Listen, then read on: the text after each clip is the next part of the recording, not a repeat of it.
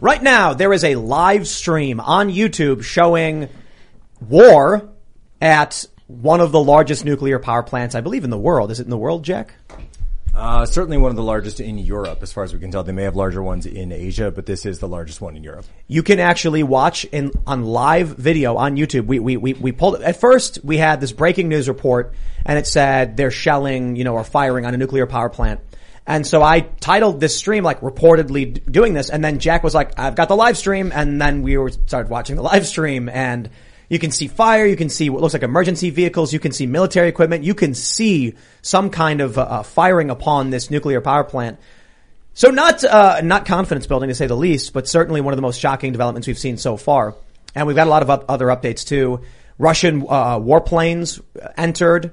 And be very careful how I describe this. Violated Swedish airspace and Japanese airspace. People need to realize that Russia is like 50 miles from Sweden and 50 miles from Japan and 50 miles from the United States. So they certainly are very close to all of these countries.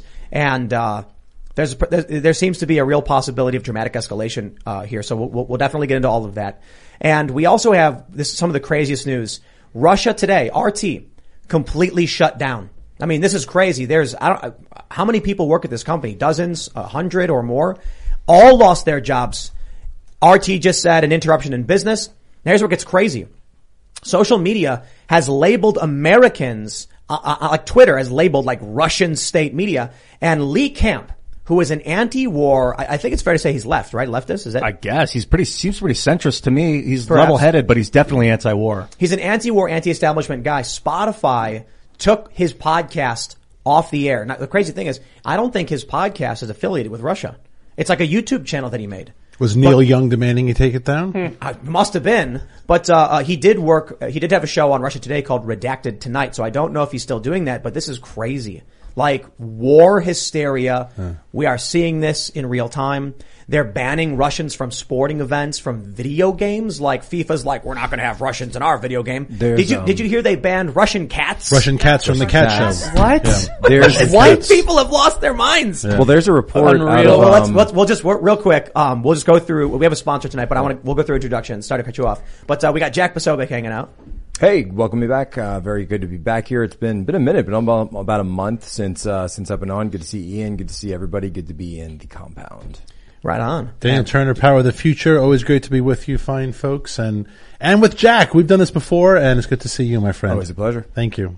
I'm Seamus Coughlin of Freedom Tunes. We upload a new animated cartoon every single Thursday, which means we put one up today about Biden's State of the Union. I think you guys will really enjoy it. So good. Yeah, thank you very much. It's awesome. Thank you. Nice. Thank you. Please check it out. Ian Crossland over here from iancrossland.net. The energy feels lively. I'm Yes. ready to roll with it. Let's go. Feels like a nuclear fire tonight. I'm Oh, my excited to talk goodness. about this a little bit, see what's going on. Don't forget also, go to timcast.com. We're going to have a members-only podcast, about half an hour long, they usually are, up around 11 or so p.m. So after we end this show, we do the members-only portion of the show where we talk about, let's just say it's unleashed. There's more swearing and crass language and discussions.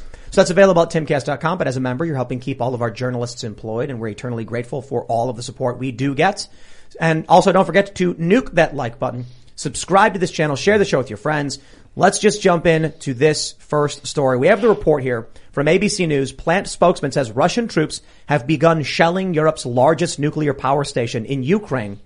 Plant spokesman says Russian troops have begun shelling it. That's basically the news. That's it. But we're not stopping there. We actually have this live stream. I can't read Cyrillic, so I don't know who's the person who has the live stream up. It's not us, but someone has been able to get a live stream of the plant. You can see there's some smoke coming out of it. The camera has moved periodically. But let me just do this. Let me jump to this story. It seems to be the name of the plant itself, so I think it might be like an Oh, official okay. channel. It's the actual, right. Oh, so you're right. Yeah. Was Zaporizhzhia. it Zaporizhzhia? Yeah. All right. Well, there you go. So we actually have some photos that appears to show still grabs and video clips showing the actual shelling. You can see this happening right now. I would love to have had someone who knows the finer mechanics of a nuclear power plant to tell us what this could mean, what could happen, because apparently they've already hit. So, have they hit all of the power station? Well, there's reactors. There's lots, like at any nuclear facility that you're going to be involved in, and someone who's, as I say, as a military officer, I've done some basic battle damage assessment training. So just like any military facility or large scale power plant, there's going to be lots of outlier buildings, administrative buildings, office buildings. There's way more buildings around this thing than the actual nuclear reactors that have the rods in them that have the ability to melt down or anything like that. Now, that being said, it's not a good idea to have a firefight at a nuclear plant to be firing artillery and throwing grenades and all of the rest of that for various, very obvious reasons. So this is this, what is this? We have this image here. Zaporizhzhia, is that what it is? Am I saying that wrong? Well, it looks like in the English they're saying Zaporizhzhia, but in the Cyrillic there was a K. So that was throwing me off. But there's it's like Zaporizhzhia or something. Zaporizhzhia. But this is just north of Melitopol, and that's just north of Crimea near the Sea of Azov. And so it's on the Dnieper River. So every nuclear plant needs a water source, right? This is your basic nuclear power value proposition. So it's the same reason, by the way, why a lot of U.S. Navy ships, as all U.S. carriers and all U.S. submarines are nuclear powered, because obviously they have a very access to water, plentiful access to water. I was going to say though, Russia has attempted, and it's kind of on again, off again, to make a nuclear powered cruiser.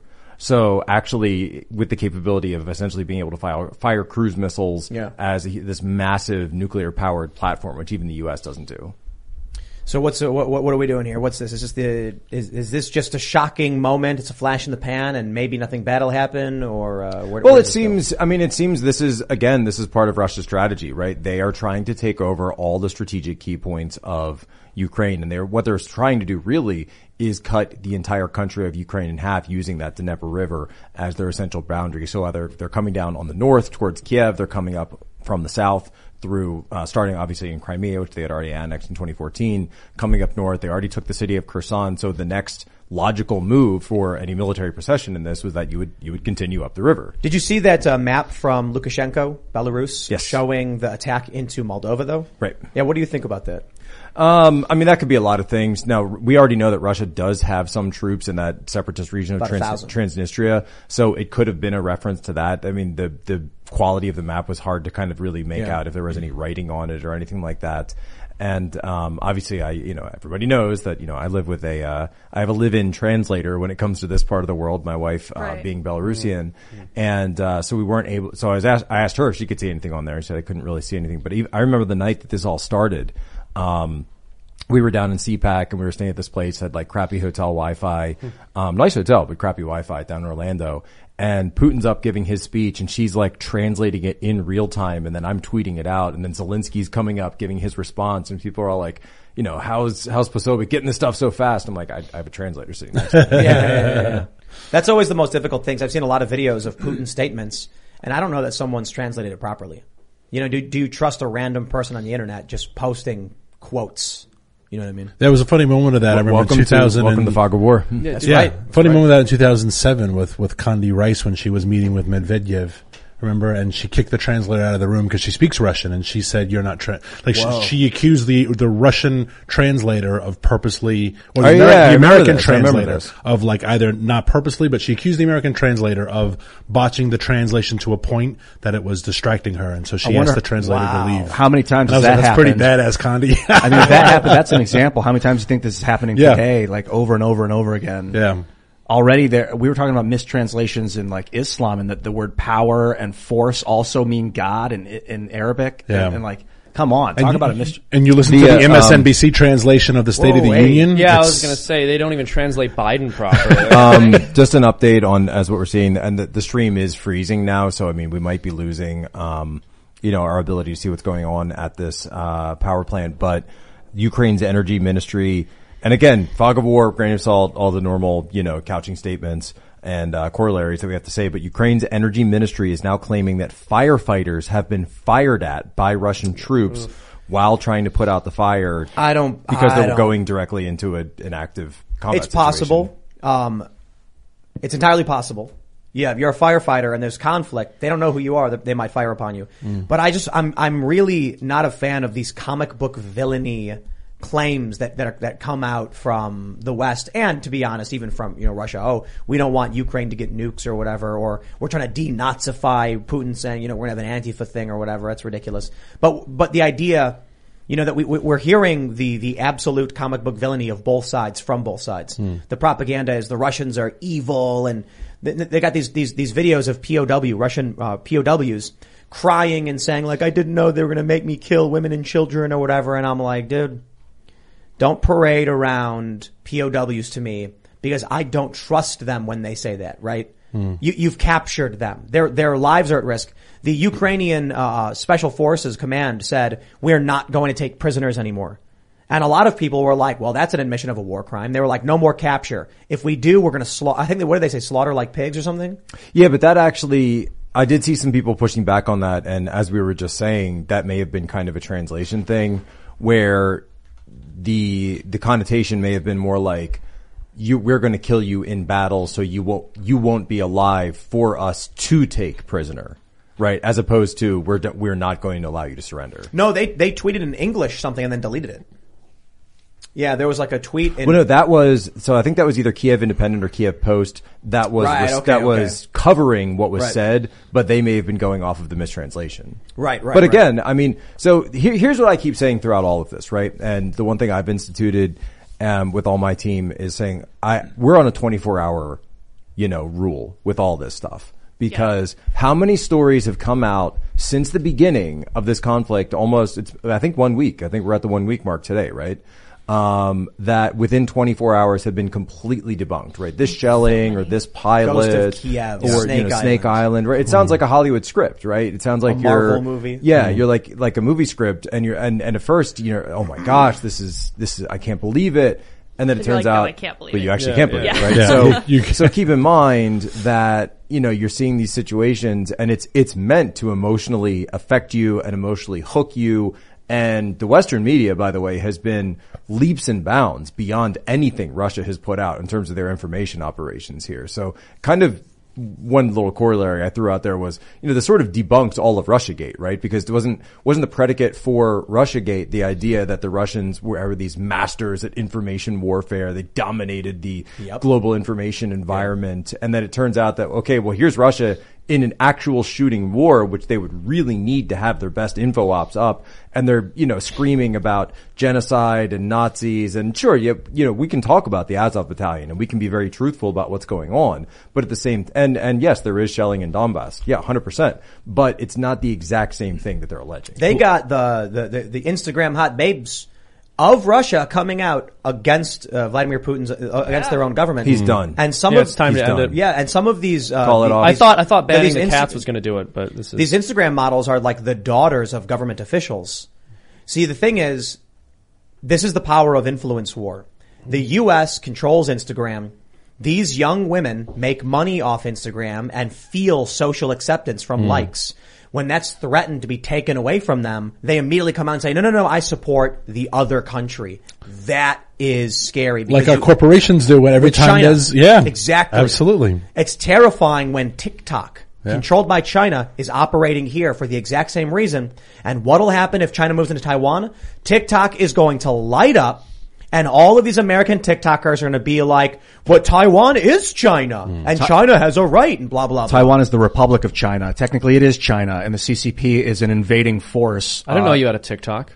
No, I don't actually. I think we got banned from TikTok. Maybe I do have a TikTok. I don't remember. I don't think I do. But it's the Republic of China. That's the real government of China. The republic that was basically pushed onto the island by the CCP. Restore the republic. I love the thing that the West, that America has exported to the world as the awful hyperbolic language. Like when Sergei Lavrov, the Russian foreign minister, is talking about the denazification of Ukraine and they are Nazis. I'm like, you sound like a 17-year-old kid in like a high school debate team. Like, are we all talking on this awful hyperbolic, I'm going to get rid of the Nazis from Ukraine?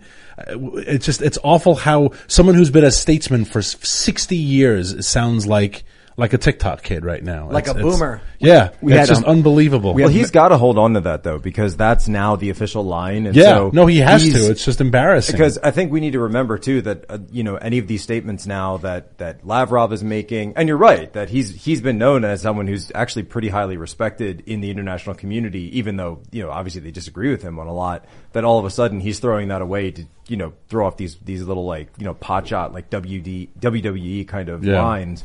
And the reason is though, that's all getting played internally. Yeah. Right. And so they're going to show that to the Russian people, and they're going to, and it's going to play into this new narrative. And it's the same narrative that, of course, Biden and all of these companies that are coming out now and banning Russians. I think I was going to say earlier, Canada has said, this Canadian Minister of Transportation has said they're holding a charter plane in Canada full of Russian nationals, and they're not going to let it go.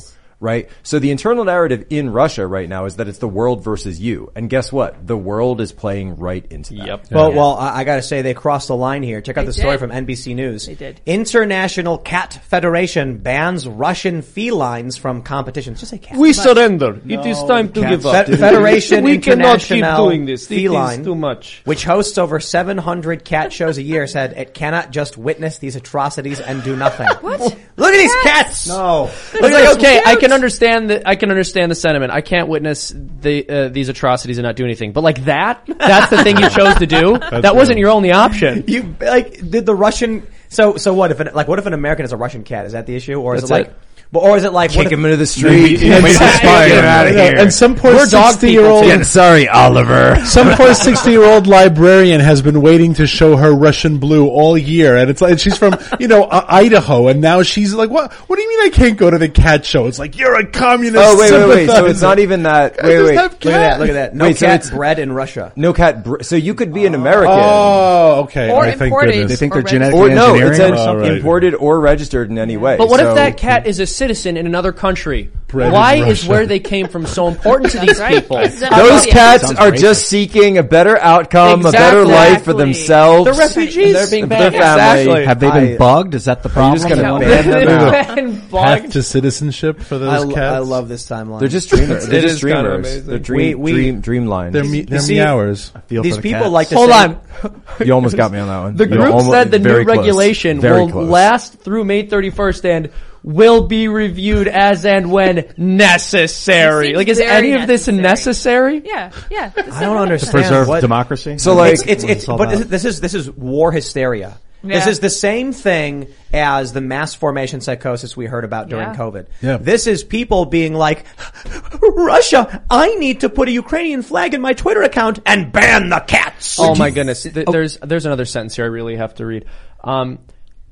On top of that, our Ukrainian fellow feline fanciers are desperately trying to take care of their cats and other animals in these trying circumstances. There are far greater concerns there. Far greater concerns. And say like, and we're going to retaliate by banning Russian cats? Yeah, we're Look at, like, wait, feline stop, stop, shh. Wait. The announcement is the latest blow to Russia, which has been hit with sanctions by a number of countries. They're reeling. What if you own a Russian cat? Do you have to get rid of it? Like Vladimir Putin is sitting in his chair stroking his cat, and he's like, That's right. he was like, What do no, you mean yet. What do you hope he mean sees she this cannot article. compete? He looks at his shelf and he's got all of his awards from the cat show. Mayakoshka. I am a feline fancier. This article. There was great alliteration in that sentence. Yeah, you I read. got it. I'll give him. A lot of alliteration. Did you find out if you have a Russian cat? Are you now? If it was, Yeah, if you it have was to- bred in Russia, Enemy They're of going the to come state. take it? Is no, it- no, no. Wait, He's bred in Russia or born in Russia? bred or Both. Bred or Same imported. thing. Well, because the No, cat could have no, been it's bred not. there, but then could have given birth in another country. wait, what?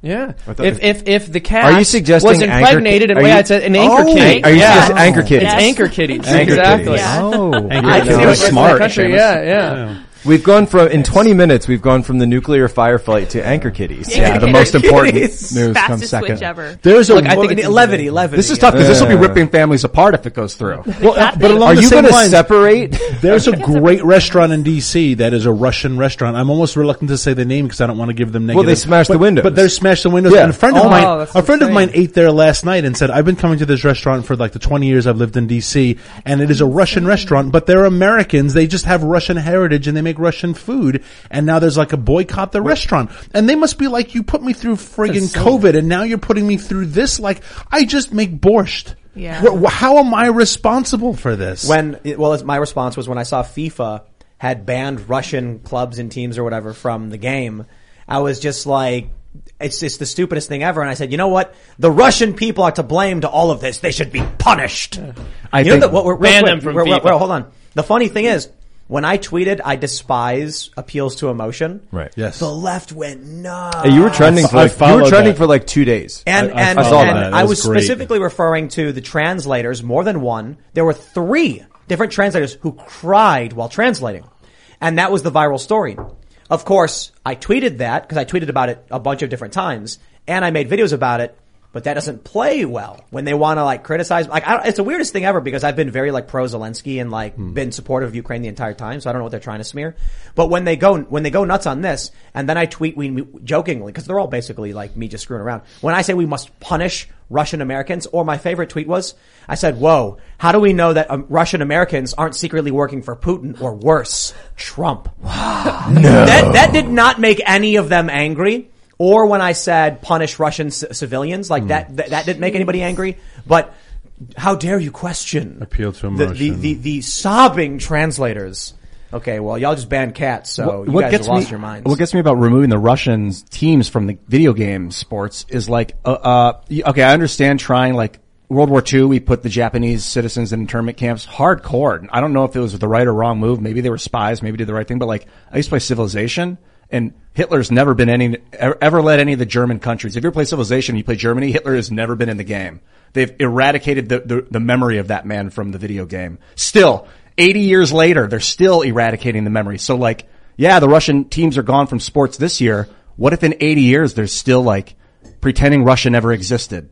It's effing terrifying. Well, so here's what gets me on all of these, you know, and it's deplatforming, cancel. We're trying to use cancel culture, right? The same way that, you know, to affect Russia. But I don't think they kind of understand, like this was a planned operation. This wasn't like Putin woke up one day and said, oh, we're just going to do this. Did you see the report that apparently Xi Jinping said, don't invade until after the Olympics are over? Maybe. I mean, there's a lot of propaganda. I'm skeptical, but at the same time, you know, I think this is something that was planned out for months in advance. I guarantee you that Putin went around to all of like the top oligarch, anyone who has any actual sway within Russia, and explained, this is what's going to happen next year. So you need to set up your stuff however you want to set it up. And Daniel, you know this. These guys have stuff off the books in every country around the world. It's not in their names. It's not in their kids' names. Yeah, you can take their yachts because you know it's them, but they've got mansions you don't know about. They've got planes you don't know about, and they're going to use them and they're going to be fine. So these sanctions aren't going to hurt anyone important in Russia.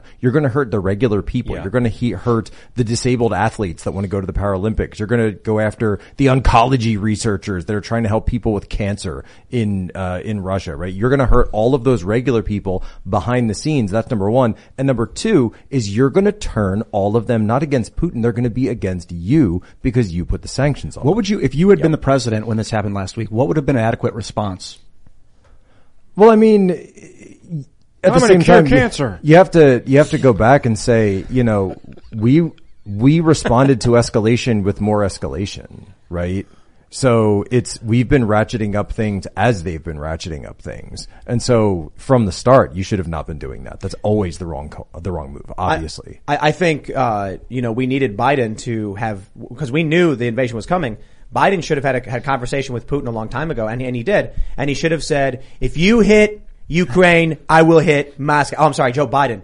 He should have been like, come on, man. Come on. No, the joke is, if you go get those Iranians. Donald Trump reportedly told Putin, if you try to take Ukraine, I will hit Moscow. Yeah. He said all those beautiful golden turrets will be destroyed. Yep. Do you remember my favorite though is he told Xi the same thing. If you go after Taiwan, I'll hit Beijing. Yeah. And the story was that both Xi and Putin were like kind of shocked that someone would tell them, I will kill millions of civilians if you if you engage in regional conflict. Well, remember, Trump timed the original Syria strikes for when Xi Jinping was meeting at Mar-a-Lago over dinner. And there's a story that as cake was being served, they leaned in and told Xi Jinping that the strikes were taking place. That's right. Yeah. But do you remember when Biden just met with Putin a couple months ago, he came back and he said, we talked about 7 things that I told him were off limits. I mean, right then and there, I was like, well, what if I'm number 8? You know, so 7 things that you can't hit. 7 American assets. We went through 7 things that he can't touch. That was after the cyber attack that closed Colonial Pipeline. So right off the bat, Putin, I mean, if anything, he watched the State of the Union, he felt more emboldened. I was going to say, I didn't hit any of those 7 things, so I'm good to go. And if you watch the Super Bowl halftime show, he's like, they don't deserve to live anymore. Like we should just invade the West completely. I think people need to recognize that Vladimir Putin is passionate, and he's old, which means he's got to make whatever move he's going to make now, because he's almost 70 years old. So I think Russia is going to win what they want to win. We already have these crazy stories about NATO's involved. They're 100% involved. They're just playing weird semantic games. Latvia has apparently voted to allow their citizens to join the fight on the Ukrainian side. Now, how is that not declaring war? It's so ridiculous. Well, our military isn't involved. We're just sending waves of our own citizens with guns into Ukraine to shoot you. That to me is absurd. Plus you've got the arming, you've got the resources, we'll put it that way, being given to Ukraine. So it's ridiculous that we're at this point where it's like, well, if NATO gets involved, they're involved. Yeah. So we're back under, this is something that I've noticed, kind of zipping around on Twitter, reading a lot of stuff, that we seem to have kind of forgotten the sort of rules of the Cold War, like the reason that we don't go directly, bullet to bullet. We don't fire upon Russian assets and Russian assets don't fire on us. So we have these proxy wars, right? We had Afghanistan throughout the 70s and late 70s, early 80s. Then we had the Vietnam War prior to that, where again, Russia, of course, was supporting the Viet Cong and supporting the NVA. And then we got involved in the South, but Russia didn't actually send, they may have had a couple advisors, but they didn't send forces down. Same deal with Korea, right? During the Korean War, Russia didn't get directly involved. They had some air assets, but they sent China in. They had North Korea, but they didn't go in themselves. Same idea for us. We don't want to get into this shooting war with another nuclear power, so we end up doing all these proxy wars. And essentially, if you're looking at it from Russia's perspective, they view the current regime, the government of Ukraine and the Ukrainian military as an American or at least Western proxy force. This is since 2014. Since 2014. Basically, what the CIA since the coup instigated a coup. Is it like official that the CIA was involved, or is it just assumed? I mean, they were certainly involved. The and there level were certainly of Western. debated, yeah. There were certainly Western assets involved. I mean, you can have a debate about who started it or who whether or not it was justified, but it certainly was U.S. supported. And that blockaded and like hindered their ability to get oil into the Black Sea. So that's why he took Crimea almost instantly after that. Well, it changed a lot of things, obviously, but they were looking at a situation where, remember, the Russian Black Sea Fleet, it's at that port of Sevastopol, has always been there, right? That's always been a Russian naval port, and that's their major port, their major Navy base on the Black Sea. So they were never going to give that up. They just weren't going to. It's their only warm water port. It also grants them access to the Mediterranean. Yeah, it's key. Which causes issues with the Bosphorus in Turkey, because Turkey controls. It's Russia's already in a weakened position with that being. Yeah, with Turkey being in NATO, I mean, how do they get through the Bosphorus? Well, so I mean, that's why they're taking Ukraine, so they can go over land. If you need to get through the Bosphorus, just because Turkey says no, it doesn't mean you can't get through. Yeah, I think there was a big issue with that because Russia did it. No, I think the U.S. did. Somebody was like, we don't care, and just went. And Turkey was like, yeah, shipping routes, man. I think the Suez was also underrated. I think a big part of why the military buildup in the Middle East that the United States has been doing is to protect the Suez Canal and the shipping. 100%. But also look at, if you want to go through and actually look at what we can see, not the apocalyptic, version of Greta Thunberg climate change, but the actual climate change effects, that if you look at that Northern Sea route that's opening up across essentially the Arctic Ocean, Russia is a clear beneficiary of all of this, because you can make it from Dalian, China to Rottenburg, Denmark in like 2/3 the time or even half the time that you would need to go through the South China Sea and then the Suez Canal. If you cut that all around, that's the reason that Russia knows that going 15 years from now, they're going to be the ones in charge of that Northern Sea route. I would advise anyone that's listening to the show to pull up like a map, a Google map or like some sort of map and follow along. Yeah, because it's really cool when you type in the names of these places and you can understand geographically what's going on a lot easier. Let's do this too. I got the story out of UPI. Russian warplanes violate Sweden's airspace. Reportedly, Sweden's Air Force dispatched JAS-39 Gripen aircraft in response to 2 Russian Su-27s and 2 Su-24s briefly entering its airspace east of Gotland Island in the Baltic Sea. We also have reports Japan says a Russian helicopter violated its airspace and scrambled fighter jets. To give you context on the sheer size of Russia, we come over here to we got Google Earth pulled up. Here's Japan, right? That's Russia right here. There's Vladivostok. And so you've got these islands. We're talking about 50 to 100 miles away from Japan. That's Russia. If we zoom out and go all the way across Russia over to Europe, check it out.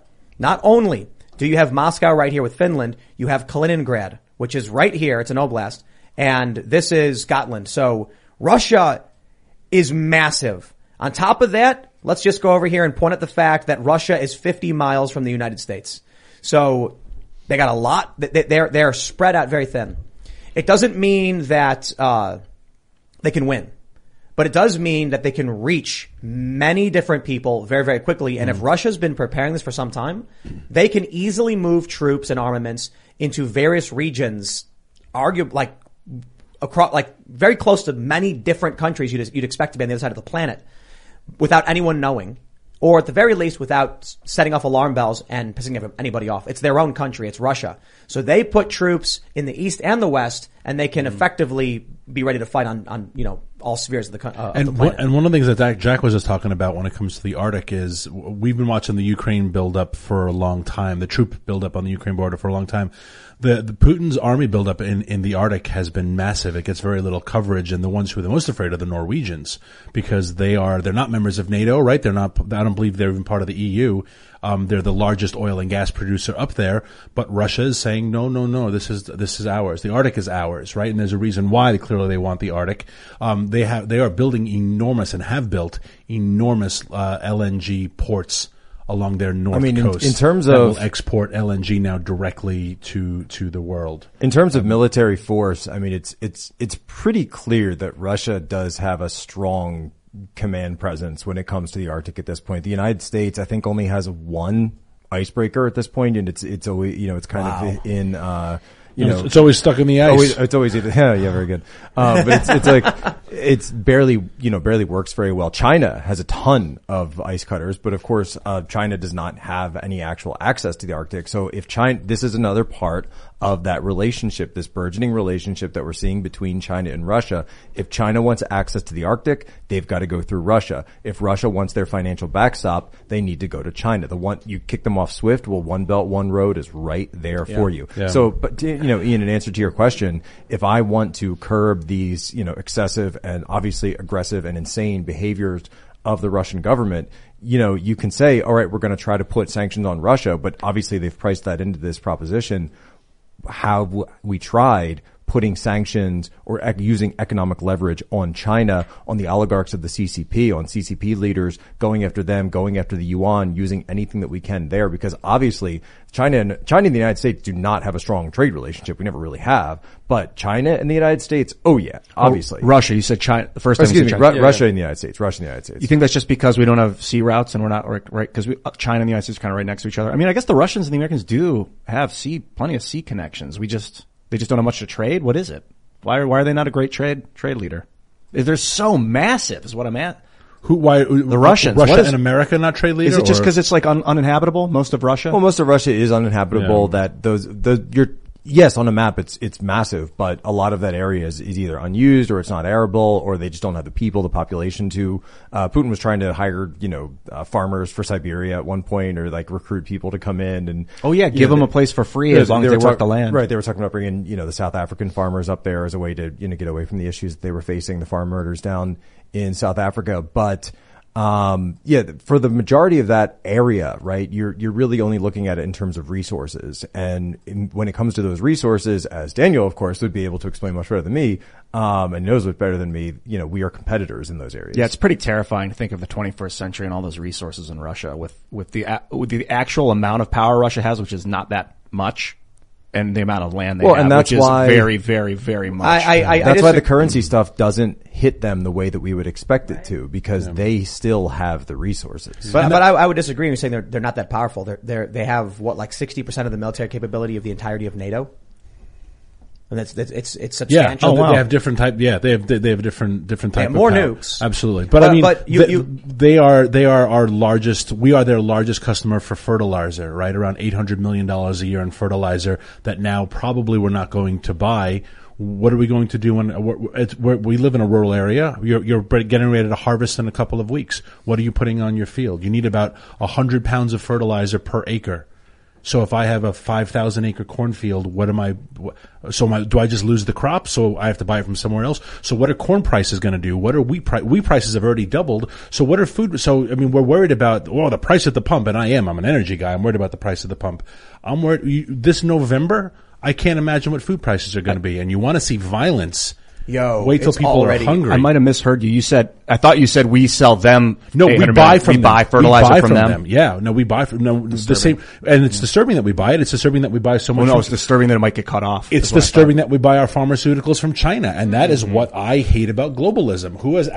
Who decided? Who's the brain trust that said let's put these things in the hands of our enemies? Let's just point out how moronic the leadership of this country has been. Outsourcing to China, then we get COVID. What does China do? They have their citizens around the world buy up PPE and ship it back to China. We don't make our own medicine.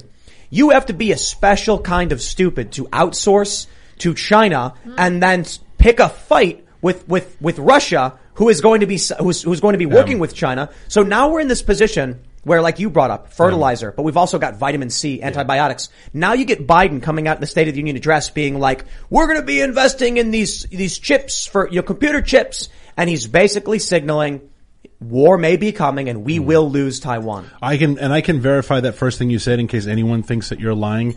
Which you never would, or you're misrepresenting the truth. Married to an Australian in November of 19. Andrew said, I was talking to my mom, and he's from a rural town in the outback, and said, my mom said the weirdest thing happened. Like, she was at the grocery and this bus of some Chinese people got out and they bought everything. She said, like, what the heck was that? She said, and then, like, neighbors talk. This is November of 19. He was saying, it's so weird. Everyone I talk to in my little town says a van of Chinese people will show up and they will buy everything in the store and it will disappear. It was reported that that was China that was the beginning of COVID. China told their citizens in other countries to buy PPE and send it back. Send it back. Yeah. Well, it's interesting because we've been talking a little bit about nuclear weaponry and mutually assured destruction. One thing not a lot of people consider is that biological weaponry is also considered to be a weapon or a form of a weapon of mass destruction. And China literally created one and released it. I know that there's still some debate around that technically, but I think it's pretty straightforward. And so I would say, it's a lab leak, but if a country accidentally detonated a nuke in another nation, I don't think we would give them a pass because it wasn't intentional. This is the moronic nature of our leadership. For Fauci to be working in any way with any groups that were working with China, you are working with a group that despises you. Yeah. The Chinese Communist Party does not like us. They want to displace us. They've insulted us. They outright say they want to take Taiwan. They press the South China Sea. They sink Vietnamese ships. This is not a country we should be like, let's give them more stuff. No. Let's give them more access, more resources, more authority. And it's just the sheer absurdity of the U.S. picking a fight while giving things away it's the craziest thing. So I suppose the neoliberal idea is that if we build trade lines, we won't go to war. Well, that was it. That was Golden Arches theory. That was Clinton and the Golden Arches. Golden Arches theory is a version of it. The idea that two nations that have a McDonald's have never gone to war with each other. Which is not true. And also not true now. So it is. It's interesting because it is the case that countries that stop trading with each other are more likely to go to war. Libertarians down hard. Yeah. But that said, I mean, a huge part of this, I think it's just indicative of our total inability to defer gratification as a people. So there's this country that we're trying to pick fights with, while at the same time still giving away our resources to them because there's a short-term gain for it, in it for us. We're not actually thinking about a long-term strategy here when they very much are. I wouldn't say that not trading with a country makes you more likely to go to war with them. I don't think that's a fair correlation. That's fair. I'm saying I'm not, okay, that's fair. But trading with a country it's corollary, it's not causal. They were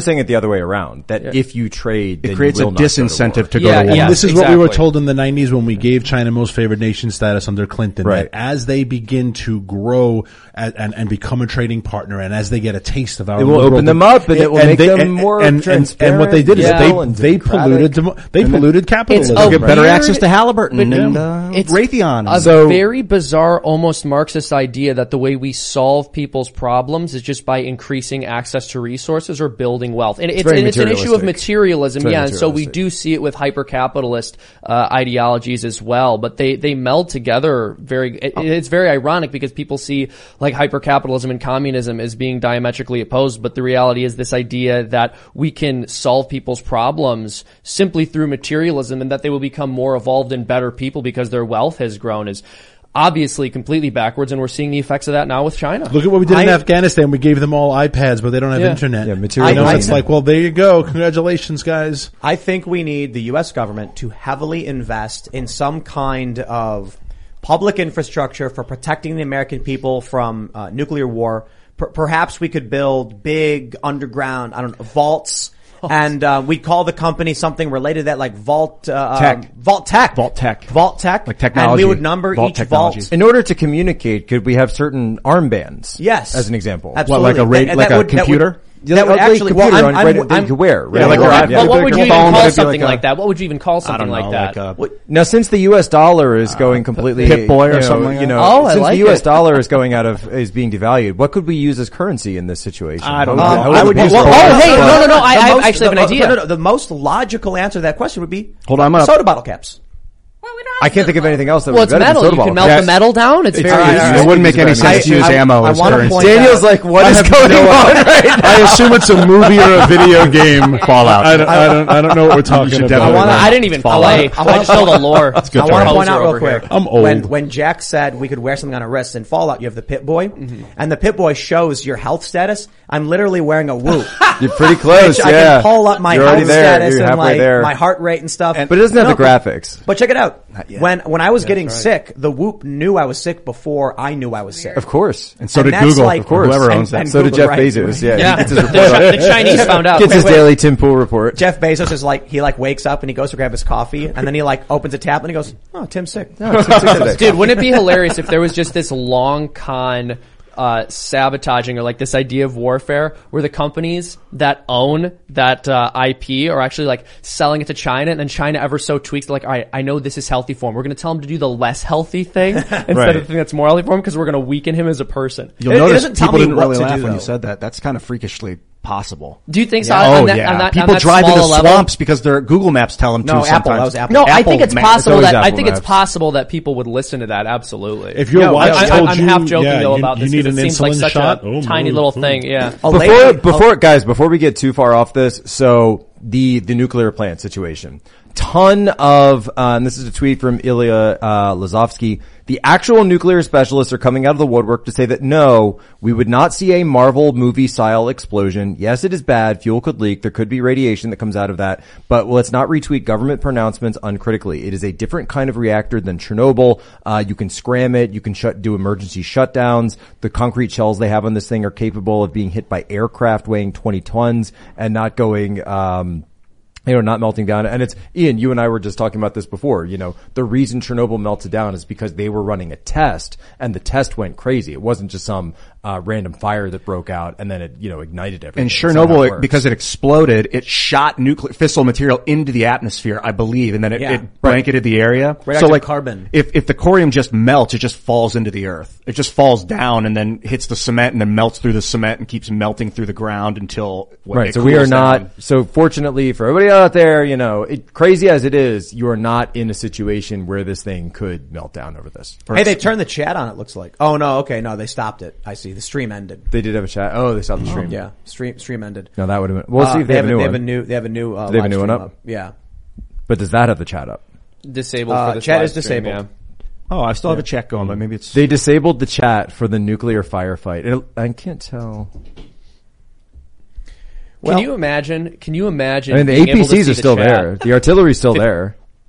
Can you imagine, like, if we were able to document other historic events like this, like, if we were able to watch live streams that had occurred of, like, events in World War II and see the chat and see what Pickets charged. And a lot of people were just like, yeah. I still have a chat on mine. You getting that? Really? Yeah. Oh, well, you're on a different one. Oh. Yeah, someone else has aggregated a bunch of live feeds. It looks Hastings.com, like, oh, he's arrived. Right. William's here. Well, I wonder. The charge of the light brigade. I wonder how much of it would just be like crazy, insane memes too, because I feel like what it's going to be today. No, it was. I was talking about this. The Megamind Ukrainians with massive balls meme, and I'm like, it's a really garbage meme.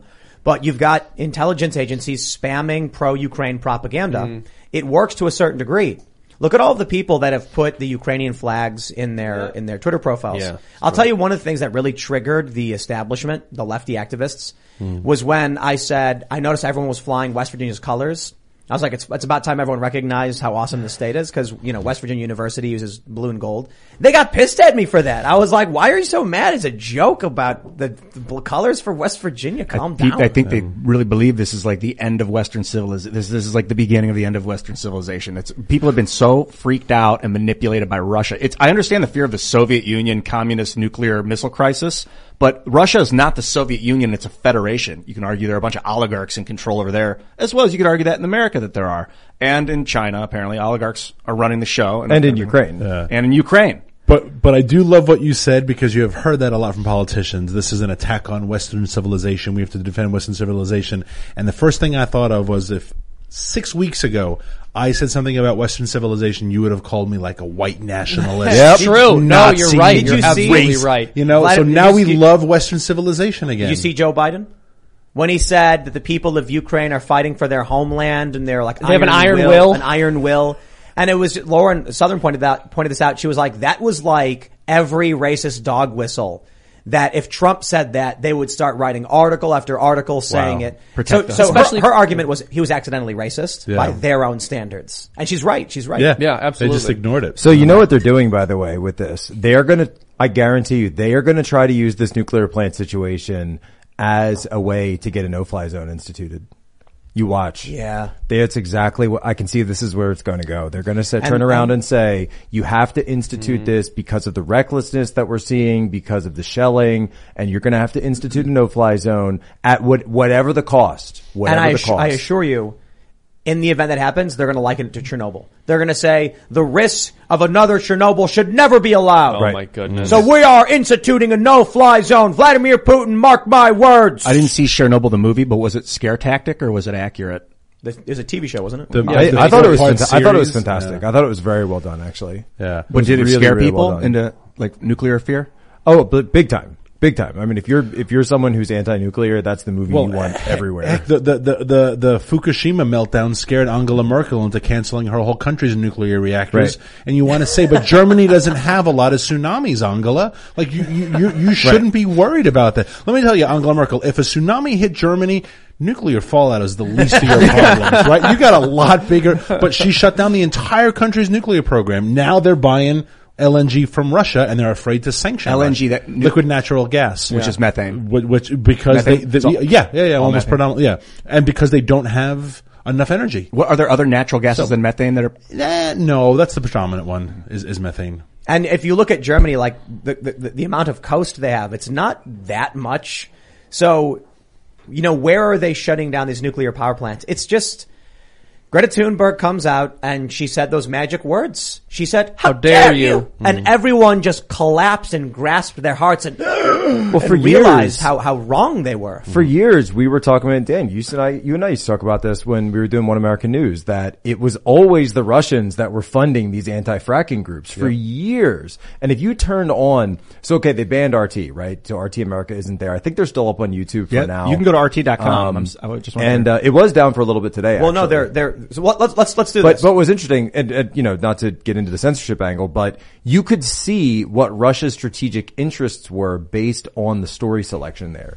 And a huge chunk of their programming was devoted towards green groups, was devoted to anti-fracking, was devoted to this because, so then you could watch that and you could say, oh, well, that's something that Russia wants to push. I wonder why that is. And then I talked to a guy who understands energy. But you'd sound like a lunatic if you said that just a couple years ago. People were like, oh, take your tinfoil hat. Like, oh, he wants to watch RT to find out what the Russians want. Like, doesn't that make sense? Let me pull the story. Follow? Let me tell you about RT. We got the story from timcast.com. Staff of RT America laid off as network announces it is halting production. In a memo to its employees, RT America cited unforeseen business interruption events. Yeah, it could be war. But let me tell you something. Just said war in quotes. Let me tell you about Russia Today and Sputnik. I was at the RT and Sputnik offices in 2016 during the election with Cassandra Fairbanks, and the people in that office, every single one save Cassandra, was a pro-Democrat, pro-Hillary activist or individual. They were crying when Donald Trump started winning and then when he won. People were crying. How many rubles were you paid to say that, Tim? 0 rubles. All of the rubles. We know he promised from the dossier that the Ukrainians had nothing to do with. That Russia wanted Trump to win. We know this. Well, you look at the content that RT has promoted, the people they've hired. They're anti-war, anti-establishment, and typically leftists. Like during Occupy Wall Street, people were like, "Oh yeah, RT." Like I knew a ton of people who during Occupy would be like, "You got to watch RT." Because they were the ones telling the truth about Occupy Wall Street. Or, another way to put it is, promoting anti-establishment protests in the United States that could potentially destabilize. I thought RT and Al Jazeera were great sources during the Syrian when they wanted to go and invade Syria. I was like, what's really going on? And it was like people like Lee Camp. People like Lee Camp speaking out against the Syrian war on RT. I don't know if he was on his RT show at that point. If he had started Redacted Tonight at that point, or if he was still on his first show. Lee Camp. He's anti-war. I've known him for a long time. I always thought of him as more of a lefty guy. Redacted Tonight was a show on RT. It says Redacted Tonight has been canceled because the U.S. war machine can't handle the truth. If you want to follow my work, go to leecamp.com. But not only that, his show on Spotify. So let me see. He retweeted it a while ago. It's probably on mine. I don't know if Twitter's going to let me pull it up because I make me log in. So here we go. His podcast on Spotify has been taken down as well, which is insane because I don't think it had anything to do with, oh, come on. Are you going to load or not? Twitter's so stupid. Let me see if I can pull it up again. I don't think his show had anything to do with, there we go, with Russia Today. He says a great deal of anti-war and leftist shows are currently being deleted by Spotify, including my personal podcast, Moment of Clarity. You can continue to get all of my stuff by signing up for my email list at leecamp.com and radindiemedia.com. My question is, if that's just Lee Camp's personal podcast, which he also has on YouTube, Moment of Clarity, he's got 18,000 subscribers, why did he get banned from Spotify? This is irrational fear porn. It's the Russian fear. He was hired by RT? He's an American citizen. RT America. I mean, yeah, technically RT, I guess, is paying his bills, but that doesn't mean they're telling him what to say. Look at this. Rachel Blevins, who does not work for RT anymore because RT doesn't exist, is labeled Russian state-affiliated media on Twitter. She's never going to be able to get rid of that. None of these people are. I hope they do. I mean, this is something I want to talk about Maajid Nawaz with. How long after you commit a crime or some sort of transgression do you have to bear the title of that? Just think about what this means moving forward, the hysteria. Well, when they are labeling people as Russians, what happens if this war escalates?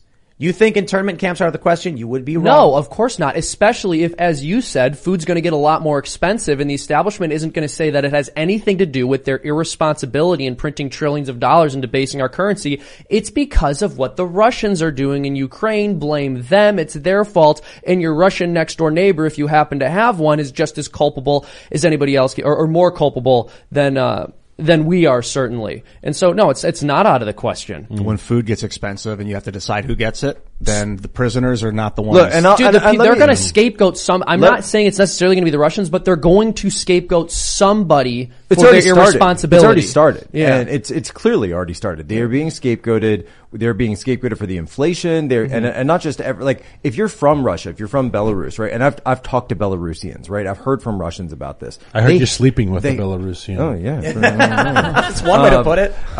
They hate this.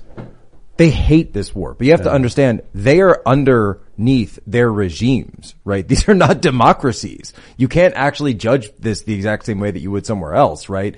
And I don't remember the United States getting completely canceled, every American canceled because of the Iraq war, the Iraq invasion, which was, by the way, yes, a unilateral invasion. Obviously that doesn't justify, the aggression that Putin's doing right now. But at the same time, you have to look at this and say, look, these people are subjects of their regimes. They're subjects of authoritarian leaders like Lukashenko, like Putin. Mm-hmm. They don't have any way to effectively respond. Yeah, they can protest and then they all get arrested, just like up in, Canada, another bastion of democracy up there. And so you're going to turn around and yet blame all of the people who just want to live their lives, who literally just want to live their lives and don't want to be involved in this. I don't think that our invasion of Iraq and Libya, our current that we are doing right now, we're invading those countries today, right now. I don't think it justifies the invasion, but it definitely explains it.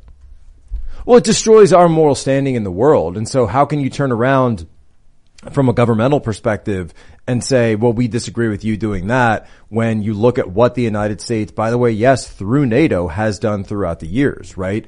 And so when you look at Libya, when you look at Afghanistan, when you look at Iraq, you just go around, you could literally walk place to place to place. It's nothing but death and destruction, other than, the protection of some parts of Europe, which has been... Why is someone yelling? Yeah, what's up, dude? I watched... this is the live stream. Okay, this is... oh, that's the live stream. No, that's in the next video. Yeah, it's the next video. Yeah, Zapotitska. I watched a video on Uday Hussein last night because Rogan, I heard him mention, he was talking to Majid Nawaz on his show about how horrible Saddam's kids were. And I was like, oh yeah. So Uday Hussein, it looks like he was just like daddy's little boy who Saddam beat the hell out of growing up. And then daddy was like, you can have anything you want, son, anything. Every video you find of Uday, he's tripping his balls off. It's like he just takes psychedelics. It's like he's in a, dude, and he just beat he would just abuse. I mean, the human atrocities. Okay, yeah, this is a little off topic, but America went in saying we got to stop human atrocity, and Uday was putting people in like bleeding machines. He was a psychopath. So, but still, the invasion is completely irrational. Let me pull this tweet from Kyle Griffin. Kyle Griffin, of course, what is he? MSNBC producer, says the National Association of Broadcasters has issued a statement calling on broadcasters to stop carrying Russian-sponsored programming that's affiliated with the Russian government or its agents. And what are the responses? What do you think people are saying? Who are its agents? No, they're saying Fox is off the air. Does that include Fox? Yeah. Ooh, no good for Fox. Right. So who gets labeled a Russian agent now? Because I remember in the Mueller investigation, during all of Russiagate, everyone was labeled a Russian agent. Yeah. Everyone. Yeah, so this is my prediction. They're going to start calling all Russians bad, and then they're going to start calling all Republicans Russians. Well, they've been doing that for 7 years. Ramp it up. I think National you're seeing the culmination of that now. Right, exactly. I think National Association of Broadcasters, the CEO of that is still Biden's best friend, Chris Dodd. I'm pretty sure. I have to look at that. I thought Senator Dodd was the head of the NAB, which would be interesting.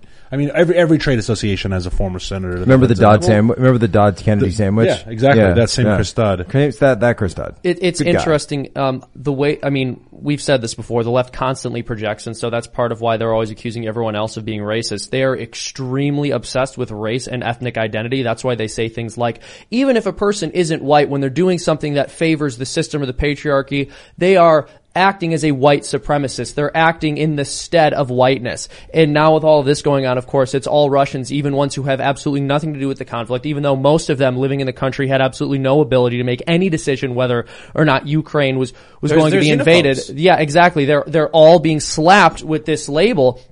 And in the same way that you often see black political commentators who happen to be conservative labeled as white or white supremacists, I agree with Lydia that we're going to see people being labeled as Russian or Russian adjacent. Yeah, but now, or at the very least that's very possible. And you gotta look back at history to see what will happen now that we can consider to be a rhyme. History doesn't repeat, it rhymes.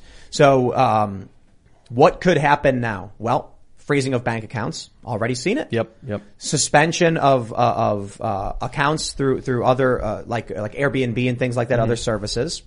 Being totally removed from social media. They have put a label on Rachel Blevins. This is creepy stuff. Maybe they'll change Russian state affiliated media. She doesn't work there anymore. Twitter should remove it immediately. Lee Camp having his personal podcast deleted for simply having worked for RT in a separate capacity. It was completely deleted off Spotify. Spotify removed it. Does he have cop backups? Oh, it's on YouTube as well. Okay. YouTube hasn't taken it down. But this is where it starts getting really creepy, where they're basically going to start labeling people as like lessers or it's like the others. They're going to say, "Are you an other?" Was that a Black Mirror episode? What was that movie or was that TV show? Do you remember? I don't know if you guys remember that one where people are like, "Are you an other?" I think it was a movie. I think. Yeah, it was a movie. Yeah. Where some guy is like, here's on TV a politician say something about. I don't want to repeat it because YouTube would get mad. I know what you're talking. I think I passed it in and out of the room as you guys were watching this. Yeah. It wasn't Black Mirror, but it was a similar anthology series. Yeah, what was it? Creep Show maybe or something? I don't know. But it's like the TV a politician says something about like all others are bad. Yeah, it's like some new TV show. And literally says It's very others. on the nose. Yeah. Is it Channel 0 maybe? I don't know. I watch a bunch of these weird sci-fi things. And then he goes around and he's like, "What was that the other day when they're talking about the others?" And they're like, "Why do you care? Are you an other?" And he goes, No, I just saw that. And like, what is that about? And they were like, "You're not defending others, are you?" And he was like, No, I just don't understand. And then eventually, the more he started asking questions about why you're demonizing others, they said, "You must be an other." And he sees like a woman running on the street screaming help, and they're just beating the crap out of her. And he's like, "Why are you doing that?" And they're like, "She's an other." And he's like, "Well, stop hitting her." And they're like, "You must be an other too." Yep. That's where we're going. Russians. They're going to ban you. They're going to shut you down. They're going to put a label on you. Let me correct myself. Chris Dodd is Motion Picture Association. Oh, they're going to make. Want to make it clear. Sorry, Senator Dodd. They are going to make you wear a tag on your social media profiles identifying you as Russian state-affiliated media. And 30 years ago, Seinfeld did that skit with the AIDS ribbon. Who won't wear the ribbon? right? Hey, I marched. I don't want to wear the ribbon. You have to wear Who does not want to wear the ribbon? Where we are now. That's where we are now. So we were at the State of the Union, and by the way, I look at that stuff and I saw there was like a photo op that they did with this like American Ukrainian flag thing. I hate what they did to the flag. I hate that. So you're defacing our flag. That, by the way, that is a defacement. That's actually you have changed the face of the flag. That's where the word defacement comes from, of the flag itself. In order to do that. So you're not actually going to do anything for the people of Ukraine. You sold them all these weapons, and you provoked Russia. You talked about them joining NATO, so you lied to them about that, and you sold them this false promise. Now that Russia is pissed off, they're attacking you. They've gone completely insane, so they're shelling cities at this point. They're using artillery on cities, and Russia's not going to stop because this is how Russia fights. And in the meanwhile, instead of, actually helping the Ukrainian people that you promised, you're not going to do that, but you're going to hold photo ops and you're going to put on lapel pins and put up hashtags as if that's actually going to stop anyone from dying. The show is Electric Dreams. Thank you for Waffle Sensei. Nice. Yeah, Electric Dreams. Awesome show, by the way. Yeah. That episode, seriously, I talked about it before. You guys should watch. It's the last episode. It's an anthology series. I thought it was absolutely fantastic. Can I ask the otherization of people? Yeah, that's brilliant. Wow. Can I ask something here? Does Twitter do this with people who are affiliated with state media, generally speaking, or are they only doing this to people affiliated with Russian state media? I think they do it with Chinese state media. They do. Okay, but do they do it to the China? BBC? No. Or the CBC? What about Indian state media? That's a great point. There's a lot of I don't Indian think state they media. do. NPR? Yeah. Well, I think, what does NPR get like like a microscopic 10%. portion? Yeah. Al it's a Jazeera. small percent.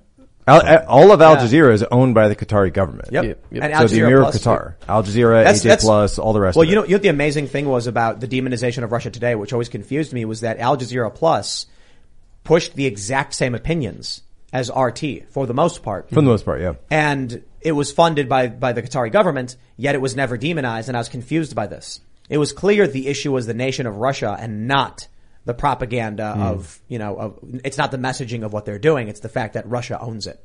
So if another channel is state-owned and does literally the same thing, promoting the exact same things, who cares? I just find it very interesting that the elite and the ruling class have absolutely no problem with information being imported into our country that's going to destabilize our unity as a country. It just bothers them on the basis of who's doing it. Yo, because they're the only ones who want to be able to do it. Exactly. It's useful to them. I want to see Joe Biden come out and say, President Zelensky, you have our support, but you must condemn the Azov battalion. We will not tolerate neo-Nazism. I want to see him stand by his campaign message about white nationalism and white supremacy and offer up his support to Zelensky and Ukraine, but condemn the neo-Nazis of the Azov battalion. Yeah, Tim, didn't Will you he know do it? the entire reason Joe Biden decided to run for president was Charlottesville? That's He's right. literally He been on the said record that. saying that. That's the entire reason he decided to run for president. So why isn't he saying something about this? Yeah, Azov Battalion. Weird. No joke. Majid Nawaz on the show last night was really trying to hammer this one home. So what's happening is people from around the world are going to Ukraine to fight with the Azov, and then they're getting radicalized. And then when this is done, what he sees happening or what he fears is that they're going to go back home for newly radicalized and with all this military training now, and then spread this Nazism around the world. It's the Mujahideen all over again. It's going to be like the Syrian rebels to ISIS. You are going to have these people go there, be radicalized, fight for an ideology, and then maintain that. Or you're going to empower people of radical ideology with military training and capabilities. Mm-hmm. And we know where that goes. But I tell you this, man, history rhymes. The U.S. continually does this, and it's almost like they like doing it. It's good for whatever it is. Or I shouldn't even say the U.S., the West. Halliburton. Yeah, the military-industrial complex for sure. Well, and we know how it works. Anyone who can be even tangentially associated with the right is a person who we can blame the entirety of the conservative movement for every single thing that they do. So they're constantly conflating regular conservatives with the far right, with Nazis, etc. And so if there are these attacks, if Majid's prediction comes true, and I think it's a very interesting and compelling one, then what's going to happen is you will have neo-Nazis engaging in violence more often because they'll have acquired combat experience. And then what's going to happen is they're going to say, look at the rise in far-right violence. Now we need to censor regular run-of-the-mill conservatives because it was them who radicalized people by pushing them down these rabbit holes, which turned them into Nazis. It's also an excuse to ramp up federal military police when you have internal strife like Nazism on the streets. Absolutely. Do y'all know about the Office of Censorship in the United States? The Office of Censorship was an emergency wartime agency set up in the U.S. from December 19th, 1941 to aid in the censorship of all communications coming into and out of the United States, including its territories in the Philippines. The efforts of the Office of Censorship to balance the protection of sensitive war-related information with the constitutional freedoms of the press is considered largely successful. Largely successful. Largely successful. Oh, it was amazing. Oh. Thank you, Wikipedia, for telling us about the successful Office of Censorship. It's just loose lips perfect. sink ships. Just totally perfect. The fact is, look at that. Thanks, Ike, the censors. Why would we not see the same thing in a World War III scenario? Or even, maybe we wouldn't even call it World War III. Maybe we enter into full-scale war with just Russia alone and NATO. Why would we not see this same effort? Of course, Well, we saw this effort with COVID. Exactly. I was just about to say, didn't we have the Biden administration pressuring social media companies to remove information that they consider to be misinformation? But I'm saying escalate to the next degree. The FCC commissioner nominee, who is up, I can't remember her name right now, but they're trying to block it. This is exactly her position. We just went through 2 years of understanding what it was that the amount of people, the critical mass amount of people would go along with, and they ratcheted things up and they ratcheted things up in the name of crisis, in the name of national emergency, and they just had a huge system-wide test of everything that they could roll out without seeing any meaningful pushback whatsoever. And in Canada, they're about a year ahead of us. And you know what? I'll add this, Tim. Maybe this is a little bit of a black pill here, but I don't think we'd have another Office of Censorship because we don't need one. Yeah, we already have Google. Exactly. They just flip a switch. You're done. Or Alphabet, rather. It's even more terrifying. They have like 13 companies, which are like AI. We are the Alphabet.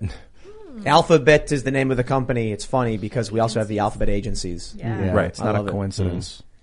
Yeah. Well, They were probably like, we're kind of like one of those alphabet companies. And they're like, yeah, we are. Alphabet. We'll just call ourselves Alphabet. There, at some psychedelics in point, action. I wonder if Google was, doing all this really great work, and they were like, "Don't be evil, guys." And then some bureaucratic administrative guy walks in and says, "We're taking over." And the first thing we got to do is, guys, that slogan, "Don't be evil." We're evil. Come on, that's the new motto. I thought that they were trying to get rid of a double negative. When you say "don't be evil," people hear evil, evil, evil, and then they just start thinking it and be. But when you write it and you read it, it interacts with your brain differently than when you hear it. No, Ian, they're just evil. It's just that might be true too. I mean, it's different people that own the company now. Yeah, like Larry and Sergey were pretty cool, but man, did that thing get out of hand. Aren't they still in Alphabet though? Partially. I just saw that Sergey sold a bunch of stock last July, I think. Maybe it was Larry. One of them sold like, I don't know how many millions of dollars worth of stock. They want to control what you think. They need to rally people behind. This is why they got so triggered when I said I despise appeals to emotion. Because I'm directly calling out what is very obvious propaganda. Crying translators? Yep. No. Hold on there a minute, man. The job of a translator is to translate Why would you hire someone or keep someone on the job if they're crying? You'd be like I said before, you'd be like, oh no, he's crying. Let's get him into the break room and have some coffee and take a breath and get someone else in there who can do their job. And because it's manipulation. To follow up with what you said, Seamus, like we don't really need an Office of Censorship. They closed the Office of Censorship in 1945 when the war ended, but basically then they started the liberal economic order within like 8 months. And I think they just winded in all that censorship ability into this new spy network of Five Eyes or, the global military industrial complex. I mean, it's interesting because for a long time, you had, what was it, the 3 and then the 5 major networks that everyone got all of their information from, and that was wonderful for them because it was very easy to control what people were seeing and hearing. And then the internet popped up, and now it seemed as if there was a threat. People could get their information from everywhere, but fortunately for them and unfortunately for us, a lot of that power has been consolidated, and we're not quite back in the same position, but in some ways we're getting there. I'm optimistic on some level that we won't quite be able to get back to that. But at the end of the day, it doesn't really matter if people are too scared to speak the truth, and most seem to be. Yeah, self-censorship is as effective as forceful censorship in a way. Yeah, well, Even it's more. interesting. There have been studies which have suggested that people are better capable or would prefer to endure physical pain over social rejection. This podcast is sponsored by Ramp. Are you the decision maker in your company? Consider this. For the first time in decades, there's a better option for a corporate card and spend management platform. Meet Ramp, the only corporate card and spend management system designed to help you spend less money so you can make more. Most corporate credit cards offer points as incentives, but those points amount to less than their worth in real cash value. Ramp's business cards offer you cash back, real money in your pocket. Plus, you control who spends what with each vendor. And Ramp software collects and verifies receipts automatically, which means you'll stop wasteful spending and close your books in hours instead of days. Businesses that use Ramp add up to 5% to their bottom line the first year. If you're a decision maker, adding Ramp could be one of the best decisions you've ever made. And now get $250 when you join Ramp for free. Just go to ramp.com/easy. Ramp.com/easy. RAMP.com/easy. Cards issued by Sutton Bank and Celtic Bank, members of FDIC. Terms and conditions apply. Wow. Yeah. And it's psychological suffering. Well, I know psychological suffering in general. And so if people feel as if they are being rejected by the group, or they fear being rejected by the group for stating something, they're going to be very likely to keep quiet in the same way that they'd be likely to keep quiet if they thought someone would physically aggress upon them for speaking out. So this is what the Stasi got into towards the, everybody, you watch The Lives of Others, one of the greatest movies on communist surveillance systems and the programs that they had people informing each other in East Germany. So that was the 1960s. By the 1970s, 1980s, the Stasi wasn't running these massive surveillance programs anymore, and they weren't running these massive incarceration programs the way they're depicted in that film. What they ended up doing was they realized that if you were a dissident, if you were someone who was a troublemaker, they had a problem with you, it's exactly what Shane was just laying out. First thing they would do is start to ostracize you, and then they would start to shame you. They would smear you in the media. They would drag your name through the mud. They would essentially blacklist you, and they would make it so that the social shame upon everyone else of even associating with you would be enough to destroy you. And it was actually much cheaper and far more effective than throwing you in prison and making a potential martyr of you. I wonder about this. Like, how is a show like this possible in these, we're literally saying that. Partly because it's a group of us. Winging a prayer. Haven't you had the SWAT team come like 5 times? Yeah, now? I mean, Tim. 6. How is it possible? It is possible for now, but look at 2 months. Look at the forces trying to shut it down. I still feel like we're in the prelude. Yeah, I think a lot of it has to do with a big group, a large enough group of people communicating these ideas makes it hard to stop the idea. If it's one person alone in their room on a webcam, then, you get swatted. And that's why when I see censorship, I do speak out against it, even if it's someone I don't particularly agree with or don't particularly like or support, the idea that one person or one entity just has this ability to blanket wipe out all communications, right? That's actually a much bigger issue than some idiot on a podcast that I don't listen to. Yeah, the vulnerability of our system isn't talked about enough. From comet strikes to floods to earthquakes to volcanic super eruptions to just a power outage from a solar flare or like a Or like, well, you're seeing these, for example, you're seeing these stories that, so Google and Apple Pay are shut down in Russia. And so suddenly, because they went cashless, now people are saying, wait, how do I get on the subway? How do I pay for things in stores? How do I do this? Yeah. And so we've outsourced all, if you're signed up for all these things, now you're outsourcing your very ability to function in society to Silicon Valley. So that gives them that, we're talking about sovereign power that you're giving. We can artificial never go disasters. cashless. Mm-hmm. We can never go cashless. We can never go that has to be within our DNA as like a fight to the death. We can never be a cashless society. Agree. So you think we need some sort of federal power that deigns that currency valuable? I think you need a physical, even not necessarily cash, but I think we have to have a system that you can have a physical commodity that I can hide under my bed. Because if Jack doesn't like me and he's able to call the guys who are on Apple Pay and say, shut down his account, if I can't go to the grocery store, if I can't buy things, if my credit, quote unquote, is stuck in my phone, and my phone is useless because Jack doesn't like me, then I am a powerless. I have no agency left. You're lucky. I like you. You're lucky. I want to add a caveat to something I said earlier. I wanted to pull up information about what I referenced. What I was referencing, it's not a study about social rejection versus physical pain. There's two articles I'm looking at here, but basically the idea is that they have shown that we process social pain in the same part of the brain that we process physical pain with. Wow. And there's also a very interesting perspective from psychology and psychologists. I'm not sure if it's the consensus or not, but basically that emotional pain is in many ways worse than physical pain because it can be triggered by memories in a way that physical pain cannot. So, for example, I can remember something from the past that hurt me or was difficult for me, and the emotional trauma of that can sort of return, whereas if I remember a physical injury, I'm not going to literally feel that physical pain in quite the same way. Wow. Yeah, emotional pain can make you adopt a posture, which can then bring on a certain sort of tension leading to injury. Unless you dream it. Have you ever had a dream where you have physical pain and you wake up and something hurts? I do something all the time. Interesting. Yeah, all the time. If you're having a dream and you want to get out, close your eyes really tight till they hurt, and then when you open them, you'll be awake. The pain So I found an account that has some backstory on how this nuclear power plant situation started. So apparently they're saying that, and again, caveat, right? Fog of war, grain of salt, blah, blah, blah. That they're saying that the Russians rolled up and demanded that the power plant surrender and that the defenders of the plant surrender. They said, we have overwhelming force. You should surrender. You should stand down so that we can take over this plant and do so peacefully. The defenders refused, and that's when the firefight started. Wow. So those were Russian soldiers on the ground. It was Russian soldiers on the ground, and it looked like they were defenders. And if you look at that clip, that a few people have pulled out of that live stream, it looks like you can actually see tracer fire rounds being fired from the roof at the Russian artillery. Okay. And then, was there incoming artillery? Well, the artillery's on the ground. Right next to the power plant? Yes. Oh, are they firing that artillery at the power plant across the street? Well, at the defenders. Wow, that close range. Yes. Wow. That's insane. Yeah, that's what you're seeing in the video.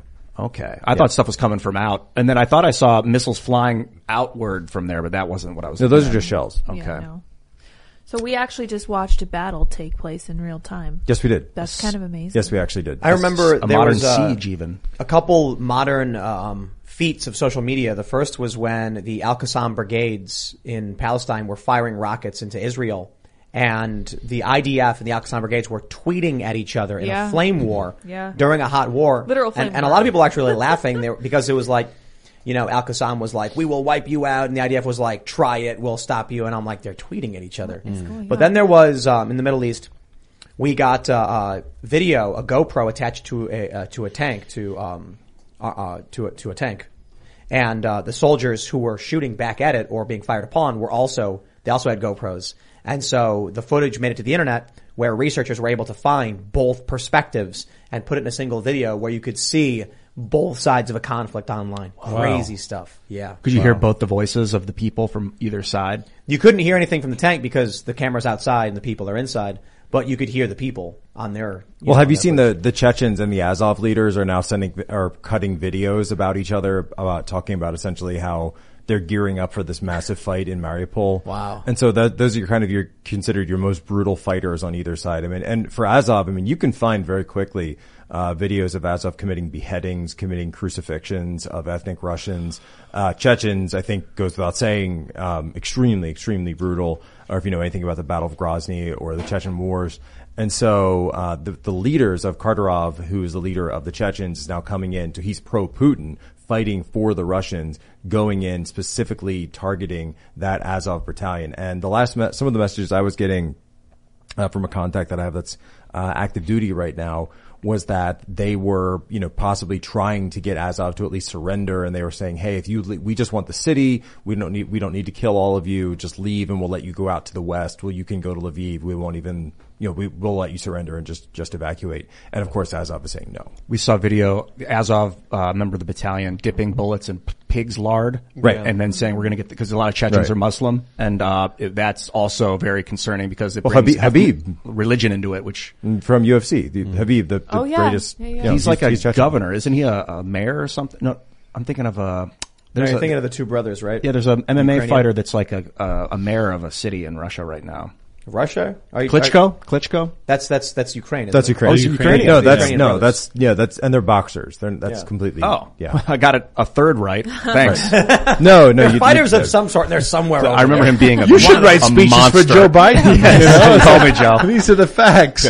Jamie, look the it up. brave Iranian people. Yeah. That was hilarious. Iranian people. The Iranian people. It's still ringing him. By the way, I noticed you guys called it a State of the Union. I can't in good faith. It's a campaign speech. Yeah. At the end, he did say the State of the Union was strong, and it's strong because the people are strong. Strong. Technically, you could argue it was a State of the Union because at the very end. Nobody's even questioning why Putin is doing this now. Have you noticed that? Yeah, Everyone kind of gets it. It's so so true. that narrative isn't even, the narrative is, okay, you can ask why is he doing this, right? And I think there's a lot of, clearly a huge debate on that, and he's not been very clear about it. In some ways, he has his stated purposes, but we think there's probably some more than that.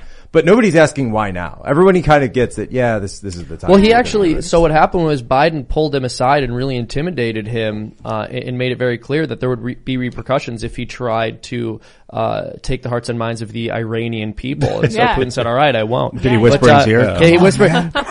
Don't do it. I want to mention this too, Ian.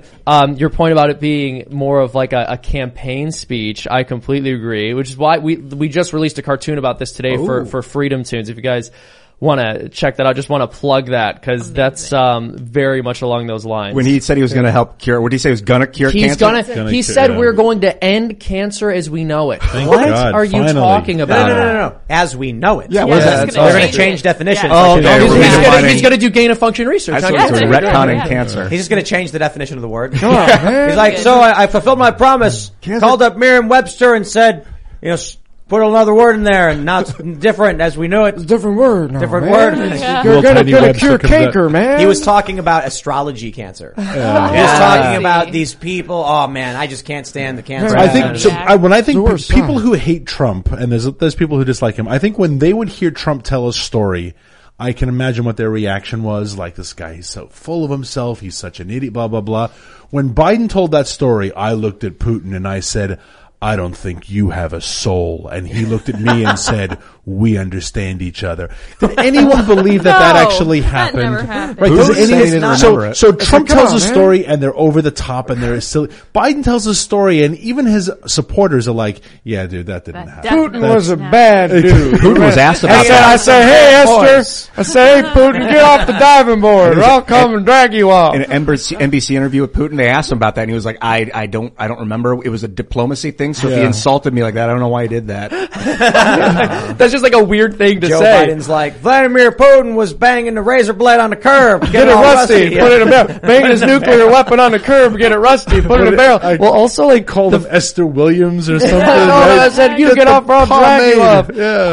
I find it hilarious that with Trump is like, if you touch the Ukraine, I will nuke Moscow. Like a very real, concrete threat. And Biden's like, You don't have a soul, man. okay. And Putin's like, Okay, what was this? What does this mean? Joe Biden thinks I have no soul. Let's take Ukraine now. Okay. Joe Biden will not like me if I do this. Putin's like, I've never had a soul. I'm glad you recognize that. Putin, like Biden says that you ain't got a soul, man. Then he walks away, and Putin, confused, looks over to like Sergei Lavrov and says, "He says I have no soul." And he goes, "Yes, let's take Ukraine." Okay. No, exactly. Do you think, like, what an unbelievably insane thing for him to ever, even if he did say that, do you think that somebody on the international stage wants their enemy to think they have a soul? Do you want to be seen as a bleeding heart type? No. I mean, Biden does. No, yeah, exactly. It's just so ridiculous. As if one's like, oh, this is so bad for public relations. People will think I am not nice guy. Yeah, this would make a good, like, which actually would be comic. the downfall of Putin inside Russia. If people didn't think he was a nice guy. This would make like a good If they four-panel. thought he was a nice guy. A good four-panel comic would be like Trump saying, "I'll nuke Moscow," and Putin looking to Lavrov and being like, "Let's hold back for a minute." Then Biden saying, "You have no soul," and he'll be like, "Okay, we're good." No, it's only like Trump gives a direct threat of violence, and Biden's like, "You're mean, man. Don't attack me in my vulnerable spots, which are here, here, and here." Yeah, exactly. He's like, "Hey, man, it'd be really mean if you did this." Biden actually did that. Yeah, he totally He's like, did. "You ain't got a soul, man, so I'm going to show you a list of all the places you better not attack." Here you go. Just that one's most important. I trust you. That's crazy, man. No, it's a fundamental misreading of this, and you can dig into some of the philosophical aspects of this where, when you look at the United States in many ways, at least in terms of how our regime is positioned, it's Athens and Sparta, right? So we are the sea power, we want commerce, we want trade, we want these sort of globalized rules, we want to be able to do business with the rest of the world, whereas Russia predominantly is a land power. They are a land-based power. We were just talking earlier about how they have so many issues for them to be able to get to sea. So they have that mindset of strength over everything, power over everything, might makes right. And it does have a deeper sense of cultural traditionalism, whereas in the U.S. it is this more, sort of small p progressivism of this enlightened, we can always be better, we can rise above, right? These are two ideas that are in not only philosophical contention, but spiritual contention as well. And I think if we fail to understand that, we are completely misreading the situation. Not only, and Bill Roggio had a great article about how we've completely misread Russia's strategy in the war. I think that's obvious, but at this point, right, Russia isn't losing just because they didn't take Kiev in the first 24 hours. But I think we completely misread the way Russian leaders are even the way that they think. So if you can't understand how or appreciate how your adversary thinks, how can you ever attempt to get ahead of their decision cycle, get inside their OODA loops, or even predict their future moves? It's so true. Lawrence Southern made a great point about this yesterday when referring to China, or 2 days ago. We have no idea how the Chinese think, but they know exactly how we think because they go to the UN and say the United States of America is racist and they don't care about black lives. I would advise we know China doesn't care about minorities. China, in order to sell the new Star Wars film in China, they had to reduce the size of a black actor on the poster. They don't care. I get messages from time to time from Chinese citizens that are like, CCP is not China. And so if you really want to understand Chinese, read The Romance of the Three Kingdoms or watch the movie and then read the book. Yeah, but I think I know what you're saying, and I agree with you 100%, but I would go even a little further. In right now in America, it is not just like we have a small p progressivism. It was not long ago that the American flag on a Nike sneaker caused uproars. Yeah. Right? So not only do we have a progressivism, we are intentionally, led by this administration, quite frankly, or the progressive left, we are intentionally destroying the pillars of our foundation. Yeah. And the smallest things, and we've talked a lot about this on the show, the smallest things that unify us, like the national anthem, well, you should be able to protest that. And this little moment, well, that should be up for debate. And the George Washington, maybe we should change the name of the school. So I think if you're Putin, and this is not, shilling for him at all, don't get me wrong, but if you are him and his administration and Russian power, and you look at the West and say, they don't even respect their George Washington. Right. Why are we afraid of these people? Right? Like, we changed the name of Abraham Lincoln School in California. Do you think maybe it's possible that Xi Jinping feels threatened by how introspective we are? No doubt. And how diverse our army is. Yeah, that was it. Wait till he sees our diversity. Exactly. Yeah. Oh, we got to talk about that next all week. Of our soldiers are doing TikTok videos where that's all why Russia invaded. Russia saw Yes. the threat of the West diversity trainings, and he was sweating bullets, and he was like, we have to invade Must now do before this it's now. too late. Yeah. Once they all learn about diversity, inclusivity, and equity, we're done. Now, what you're seeing is, so we've become quite decadent in this sort of 30 years since the fall of the Soviet Union, this idea of Fukuyama's, end of history and everyone's going to adopt. So instead of thinking that our values were Western or that they were derived from the Bible, that they're, Greco-Roman legal practice, European law, etc., principles, enlightenment, all of that. No. We decided that these were universal principles and that we could go on these nation building projects around the world and that we could impose our way of thinking on everyone because our way of thinking was natural and we don't even need all this history as you're describing to back it up that we've advanced from or that we've developed from. No. These are just the universal values and our job now is to proselytize the world and evangelicalize them to our way of thinking. So the first place, of course, that we're going to try that is Afghanistan, right? Because, we're going to turn, Kandahar into California. And we never once sat back and thought, maybe the rest of the world doesn't want those things, or maybe they don't think that way. And so that's why you're seeing now, instead of actually focusing on the things that would make our country strong, like energy, strong currency, we do need a strong U.S. dollar, by the way. If the U.S. dollar falls off its perch, that's really going to be bad for a lot of Americans, because I think that a lot of the people out there that are living paycheck to paycheck, that don't have a lot of savings, you always see those studies out there, and I'm sure it's much worse now about how many people have less than, $5,000, $2,000 in their checking accounts. What happens to them when that checking account becomes completely worthless overnight because the U.S. dollar loses its world reserve status? They'll print another $8 trillion and try and just give everyone $4,000 to get them float for 2 more months. So you're seeing now a complete reworking of the world order, and that's why even as horrific as these scenes are that are coming out of Ukraine, the long-term implications of this might actually be worse. Yeah. Because unipolarity is gone. The international rules-based order is gone. Multipolarity is returning. That's going to be a huge problem for us because remember, even, we talk about the SWIFT system. Okay, let's, pull the nuclear plan and kick Russia off the SWIFT system. Well, the SWIFT system only works because it's backed by the U.S. dollar. If Russia's already planning to get off the dollar, then they don't need it. Yeah. Well, isn't it interesting? Oh, no. Please, no. Well, it's interesting how we like to play philanthropist and act like we are exporting Western values around the world and helping people live better lives because we care about the downtrodden, when in many circumstances it's either militaristic intervention or economic bullying to force our way of life onto other people, even in countries where they're not ready for it, or ready for it is the wrong term because some of the things that we try to import into these countries aren't things people should ever be ready for. I find it fascinating, and I don't think it's a coincidence that the intellectual founders of neoconservatism were former Marxists. And look at the neoconservative mission. Look at what we tried to do in Afghanistan.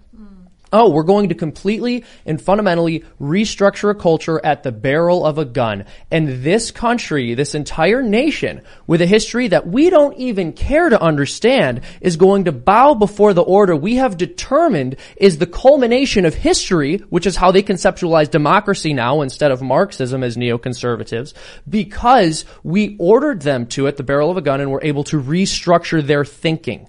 It's crazy, dude. I don't even want to get, I was looking at a picture of the Ba'ath Party. Saddam Didn't work, by the way. Ba'ath Party, and you just see these young frat boys. It's too long of a conversation to go into now. Check it out though. Saddam Hussein Ba'ath Party image, and you see Saddam as a young rambunctious youth. That guy was a nut. Well, the thing that I find bizarre about this whole conversation, from the 30,000 foot level, especially are we invading, do we not invade, what is the role of NATO, et cetera, et cetera. It was not very long ago that 1.5 million Hutus and Tutsis in Rwanda slaughtered each other with a machete. And the West just sat there and watched it and said, wow, that's bad. I mean, literally over 1,500,000, and the majority of them were hacked to death. And we just sat there and were like, with Chinese machetes. That's bad. But there was, I don't understand, should we intervene when there's evil happening as a philosophy? I understand that position. But we're ready to jump into the Ukraine, but no one wanted to go to Rwanda. So what's the difference? We're going to go to Super Chats. If you haven't already, smash that like button, nuke the like button, subscribe to the channel, share the show if you really like it, and head over to timcast.com. Become a member because we're going to have a members only segment up around 11 or so p.m. where we go into more details on conflict, crisis, and other stories. So this is where we're going to be a bit more crass and it's the uncensored show. But let's read some of these super chats. We have this from Scarlett Jonancy. Scarlett Jonancy. Okay. Tim, what advice do you have for me? I want to go undercover and report on the ground. I know it's dangerous. What should I bring with me? I have no advice for you other than don't go. Yeah, don't do that. Yeah, don't.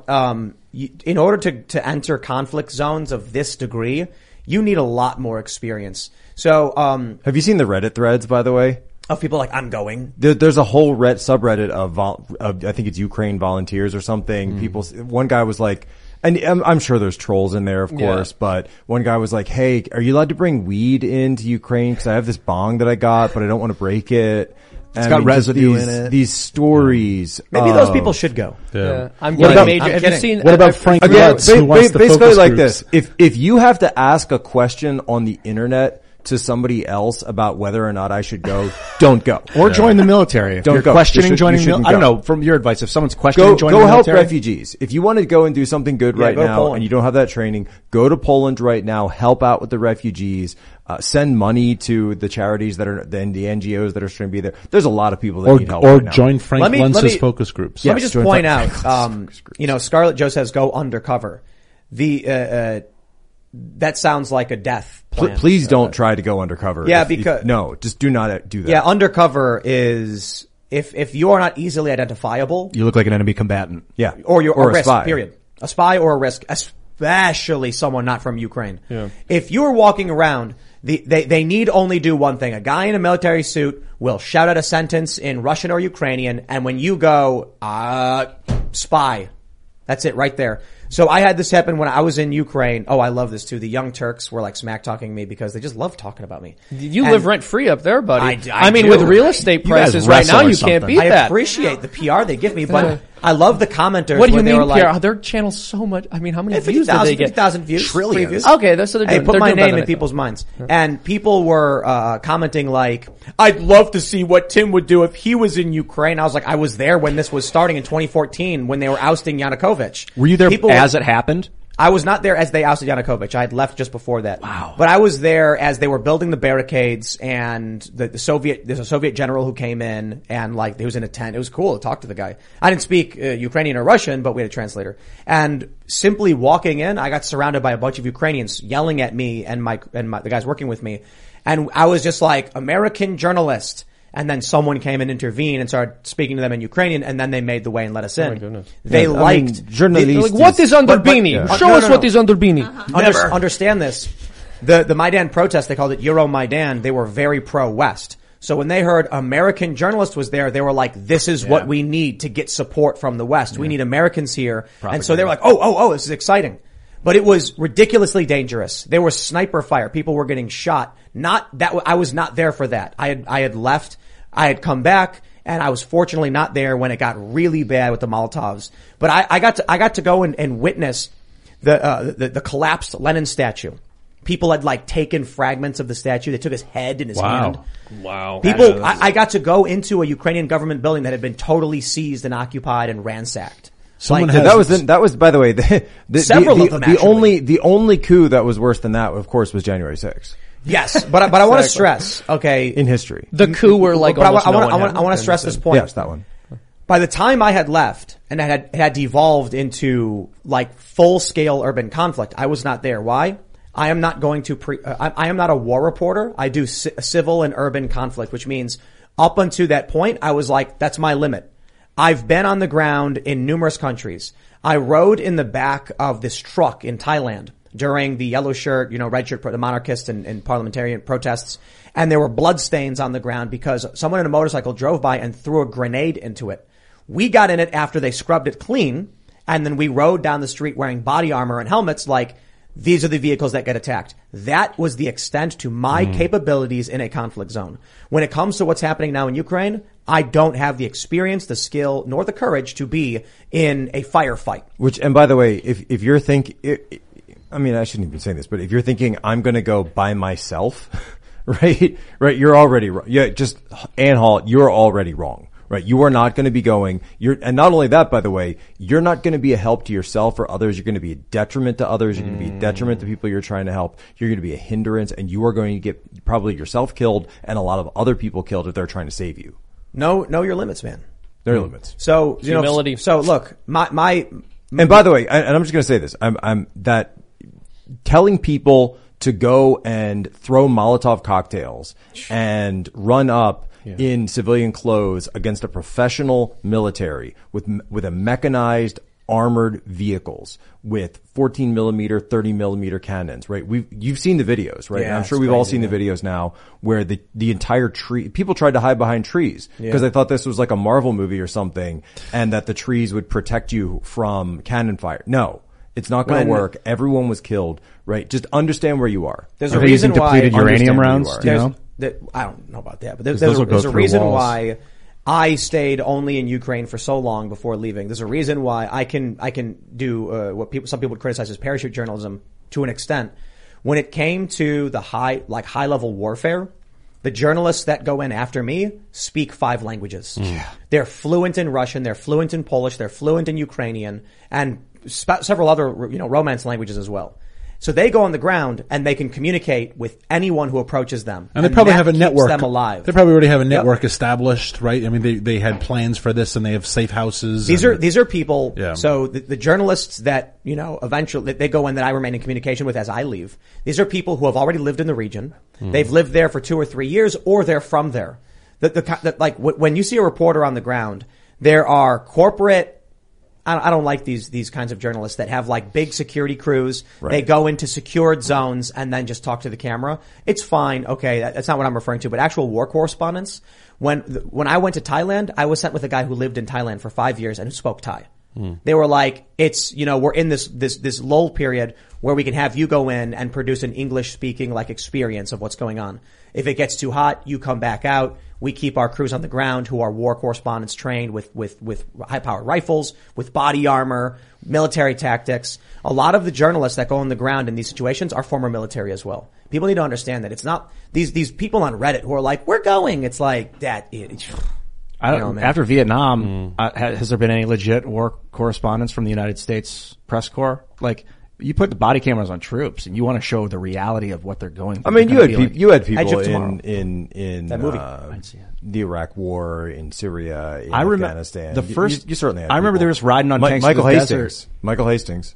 Let's read some more super chats though. We've got MJ says, I work in nuclear. As long as they don't hit the reactor building, coolant supply pumps, or the off-site power lines, they will be able to stabilize the reactors with no risk of meltdown. Well, there you go.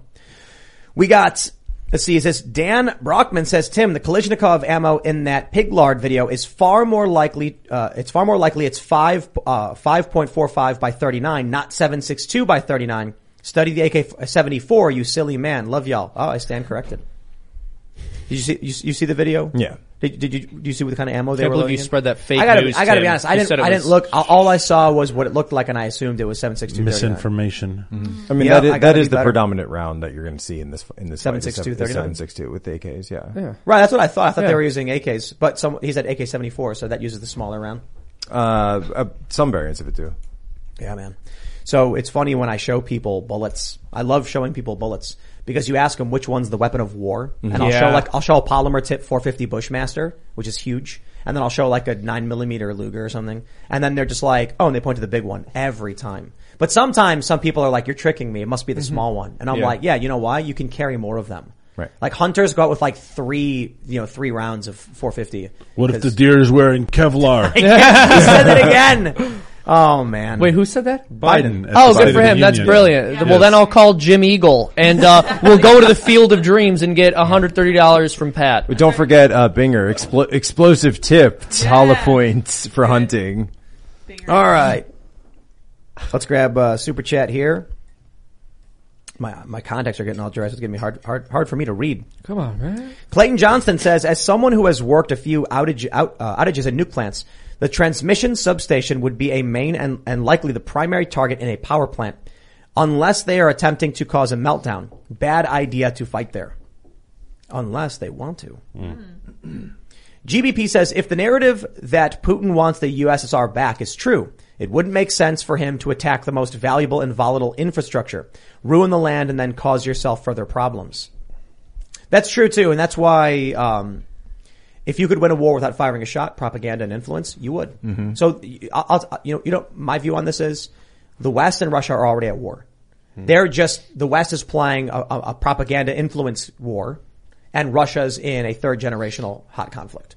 So Russia clearly was losing. They knew it. They said time for bullets. The West is like, we're not going to go and fight, but they use every manipulative cyber tactic in the book to try and win. And what happens? The children of Russian politicians and oligarchs are begging for the war to end. When you also see that the U.S. That's victory. The U.S. is providing, and I don't think this comes as a surprise, but I think it's been publicly acknowledged now. I saw Zero Hedge read the article that the U.S. is providing real-time intelligence to Kiev. Wait, you said that here we go. These children want the war to end? These are the hot models of Instagram? The children of government officials in Russia. That part I had missed earlier. Okay. I didn't know they were calling for it to end. That's interesting. Yeah, they were saying we don't support this, we don't want war, no war, all that stuff. Jack pronounced it Kiev. I thought it was Kiev. What? It got changed. It used to be K-I-E-V. Now it's K-I-Y-V or K-Y-I-V. I've only known it as K-Y-I-V, but that's because Ukrainian spelling. Yeah, it used to be the Russian is K-I-E-V. Kievan Rus. So it used to be, people used to say the Ukraine. It's neither because it's Cyrillic. Yeah, that's true. People used to say the Ukraine, but it's just Ukraine. No, it's Ukraine. Which means the borderland. Yeah, I catch myself saying the really Ukraine a lot, and I'm wondering where I got that. Well, Ukraina, so the root of that is granica, which means border. Yeah. So Ukraina is at the border. Literally, so or interpreted would be the borderland. So if you're speaking in Ukrainian or Russian or Polish, you're saying the borderlands. But go to Ukraine and say the Ukraine and see their reaction. Yeah. They just correct you because it's like, no, we're not we're just Ukraine as a country. Say Ukraine did this. Ukraine, not the Ukraine did this. Like the Netherlands or the Hague. There's a couple of those. The Bronx. The United States. So it's like these United States. Whereas in English, I don't think there's any. Not the England. I don't think there was any, any negative connotation by calling it the Ukraine. It was just sort of it's racist. It's just racist. The idea was but they're all the same race. No, what I was told by people is that. But I am Slavic, so I can say it. Listen and learn. It's racist. What I was told by people in Ukraine was that by calling it the Ukraine, you are saying the people who live on the border, as opposed to their national identity of Ukrainians. So saying Ukraine does this, you're saying their name is a proper noun as a people. When you're saying, you're basically like saying like the hill people when you say like the Ukraine, you know what I mean? Like, the people in the outskirts. So it's not a national identity. So they were like, that's what I was told. All right. This is a good one. We got OMG Puppy says, Canadian journalist last night was interviewing an Azov guy in Kiev. He dropped the N-word at one point and they freaked out, afraid for their live stream. As they should be.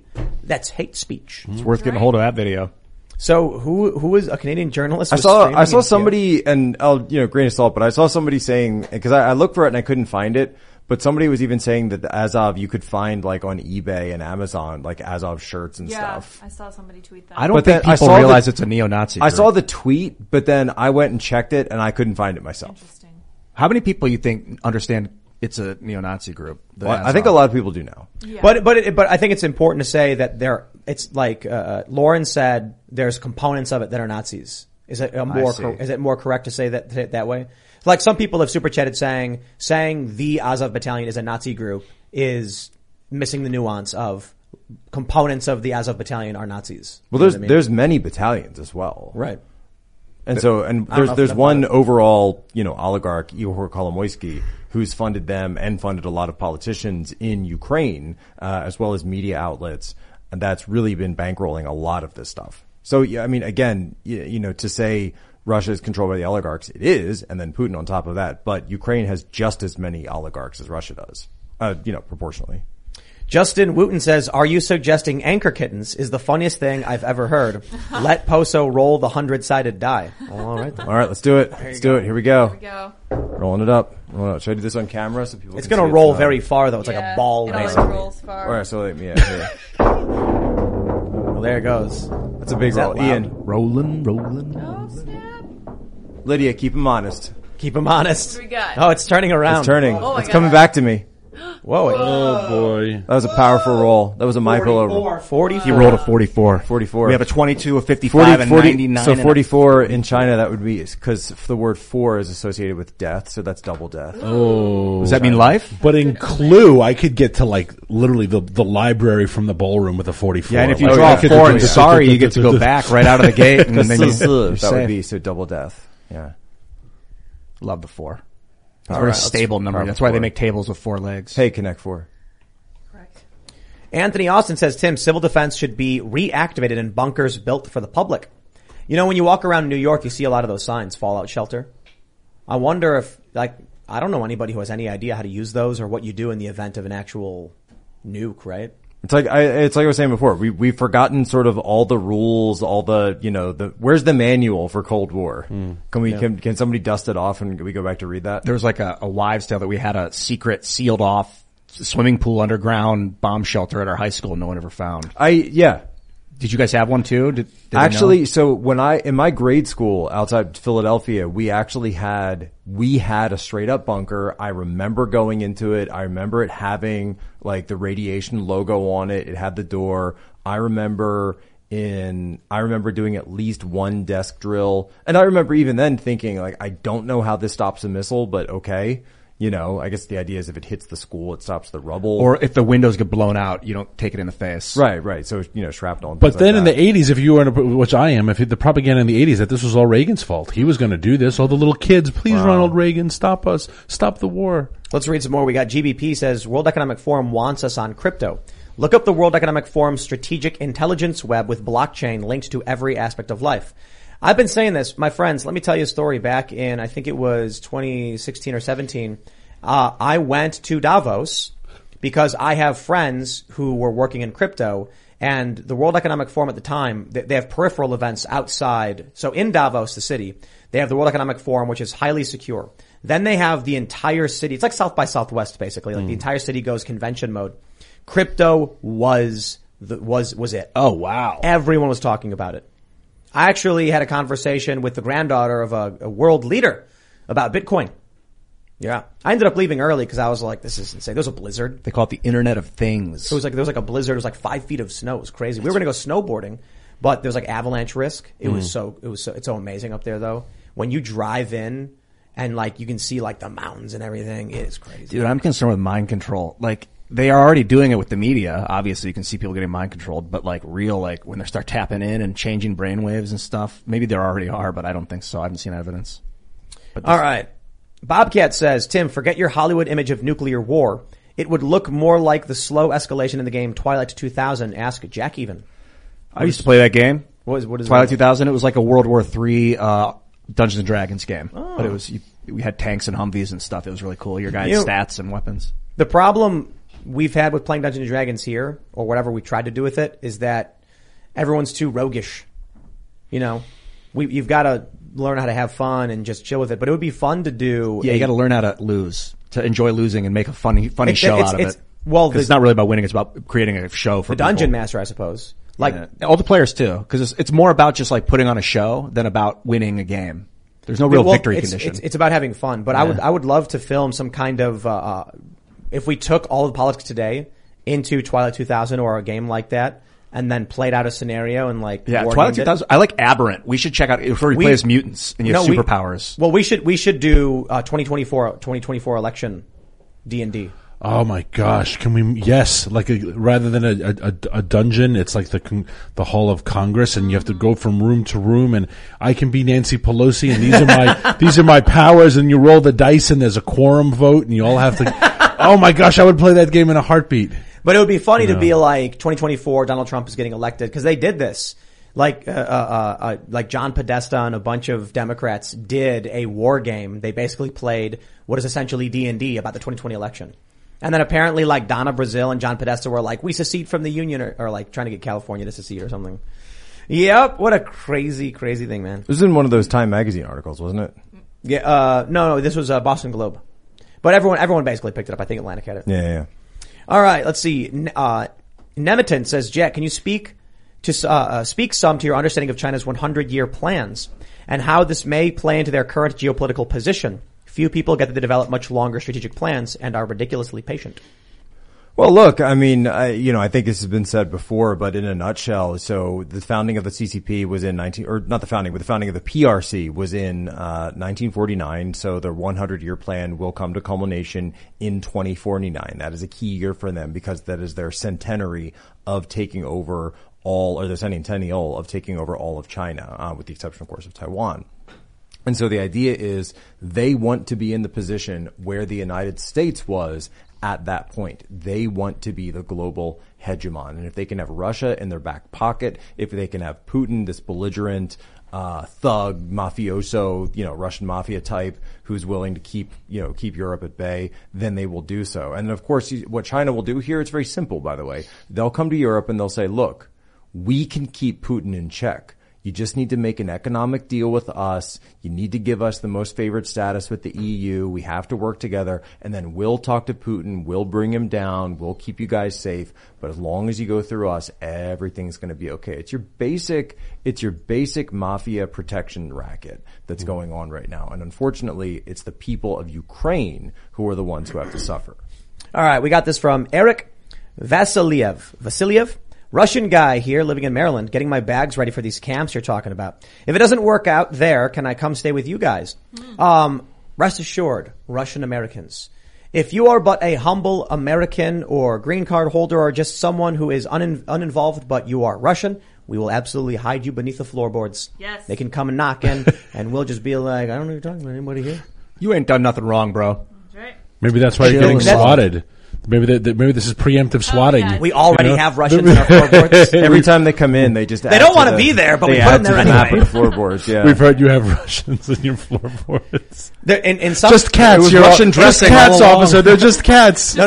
It's like, I confess it's true, and they open it up, and there's cats everywhere, and the cops are like, Russian help us. You think they're going to change the name of Russian dressing to like freedom dressing? Like what they do with French Freedom fries? They're saying dressing. freedom fries? Vodka. Freedom Russian dressing.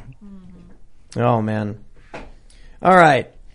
Tanner Larson says, great show, guys. Dan, what do you think about hydrogen as an alternative way of storing energy? I'm currently working on a project regarding water electrolysis, and I'm curious if you have input. I'm not an expert on hydrogen. The only thing I would say is this. We've been talking about hydrogen as this amazing energy source for 60 years. If it was as good as we were hoping it would have come to fruition by now. I am a firm believer that the free market cannot keep good things off the market. Did you study Stanley Meyer's water car?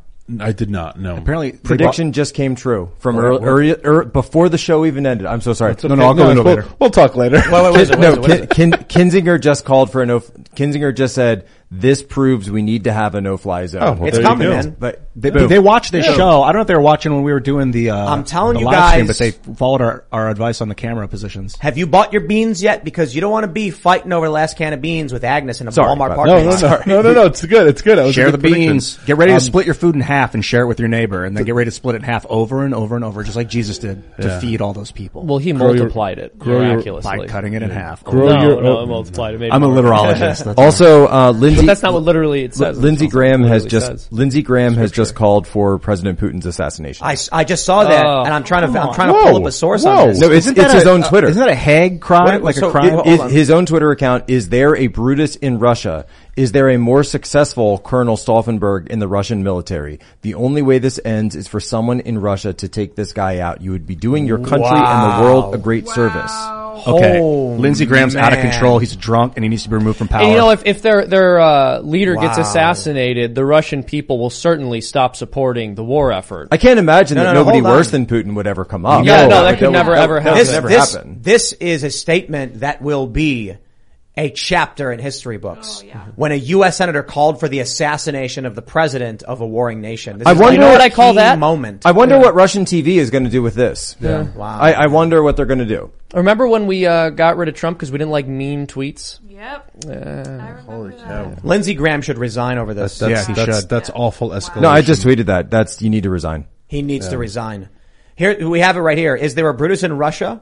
Which is obviously, Brutus is the guy that killed Caesar. stabbed him in the back. One of the guys. One of the guys. Yeah. Is there a more successful Colonel Stauffenberg in the Russian military? The only way it ends is for somebody to take this guy out. What? These people are psychotic, man. They want war. That's insane. That's just absolutely insanity to tweet that. It's beyond escalation. It's bordering absurdly on irresponsible. It's very well said. Thank you. I was looking for good welcome. words. Thank you. He needs to resign because this is dangerously close to informal war declarations. If I don't know whatever Russia's Politburo, if a similar person had called for the assassination of Joe Biden, Lindsey Graham himself would be talking about how that is an act of war. I do not like this guy. No, I can't stand Lindsey him, man. Graham is trash. He needs to be primaried. He needs to this is like, bro, quit now. I can't believe this, man. The people of South Carolina, y'all need to start calling him and telling him to resign, retire. Just what an unhinged thing to say in general. I'm trying to figure out if it's a war crime. Is it a war crime to call for an assassination? Do the TO, are assassinations war crimes? Does Twitter's terms of service allow this? Like, we're not at war with them. I actually don't know how Twitter's terms of service can allow this. Yeah. Well, remember Trump was banned. You would be doing your country and the world a great service. How is this calling for violence? This is calling for violence. It's beyond him saying that's crazy, like threatening Putin's life. So Trump was literally banned. him praising the action as honorable and a service. Crazy, man. Plus, keep in mind, this is a U.S. government official, an extremely powerful U.S. government official who's about to become part of the majority of the U.S. Senate coming up in September or November. I thought you were going to say who's about to become retired. I think they do. I'm on the fence. I think that. Well, it's clearly jump ball. I know we talk about it's sad to see good Congress people go if they have term limits, but this is complete ludicrous. Beyond the pale. So beyond the pale. Beyond the pale. This is like this guy is just out of his effing mind. Get him out. It's so stupid too. Like, even if it would be a good strategy to have him assassinated, it's such a stupid thing to say. Like, no, the reason assassinations are never good strategy, just in general, is because you don't know what's look exactly. Look what happened like, when Brutus assassinated and the rest of the senators assassinated Julius Caesar. You got Caesar Augustus, and he turned the Republic into a full-on empire, and the triumvirate had them all killed. I want to give a shout out to. I agree. My point is read the rest of the story. He had the triumvirate killed. The way, I guess my point is like, it's an insane thing to even propose, but then the way of just like saying it on Twitter, and that's how he's going to make that thought known to the world is. I want to he's supposed to be debating this in Congress. I want to give a shout out to Troy Rubert, a super chat, who said Lindsey Graham calling for Putin assassination wild times. He posted that. Before we got the source, we picked it up, but now free speech. Super chat. If he's in Congress and they're debating this and he brings it up, free speech. It's on the table. Maybe not ethical, but it's on the table. You don't tweet it out, dude. You have that. The literal call to violence. Twitter's like a weapon. You got to use it like a weapon. By the way, you're going to have Russian. By the way, you're going to have Russians responding now. He has completely undermined the U.S. Vladimir Putin can now come out and say, "People of Russia, American politicians are trying to get me killed. These people will not negotiate with us. They have shut down our infrastructure. They are attacking us.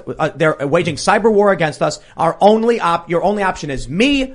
It's what Jack was saying. Lindsey Graham is a moron. Even if it wasn't a horrible strategy to assassinate him, and even if it wasn't a horrible idea to propose that strategy over Twitter, he is not the person who's in a position to do so. Let me read this. That's ridiculous. Senator from South Carolina. Chat I'm going to read, exactly. Guys. What insane Patrick usurpation Helton, on top of everything. Super chat. Patrick Helton says Lindsey Graham is right.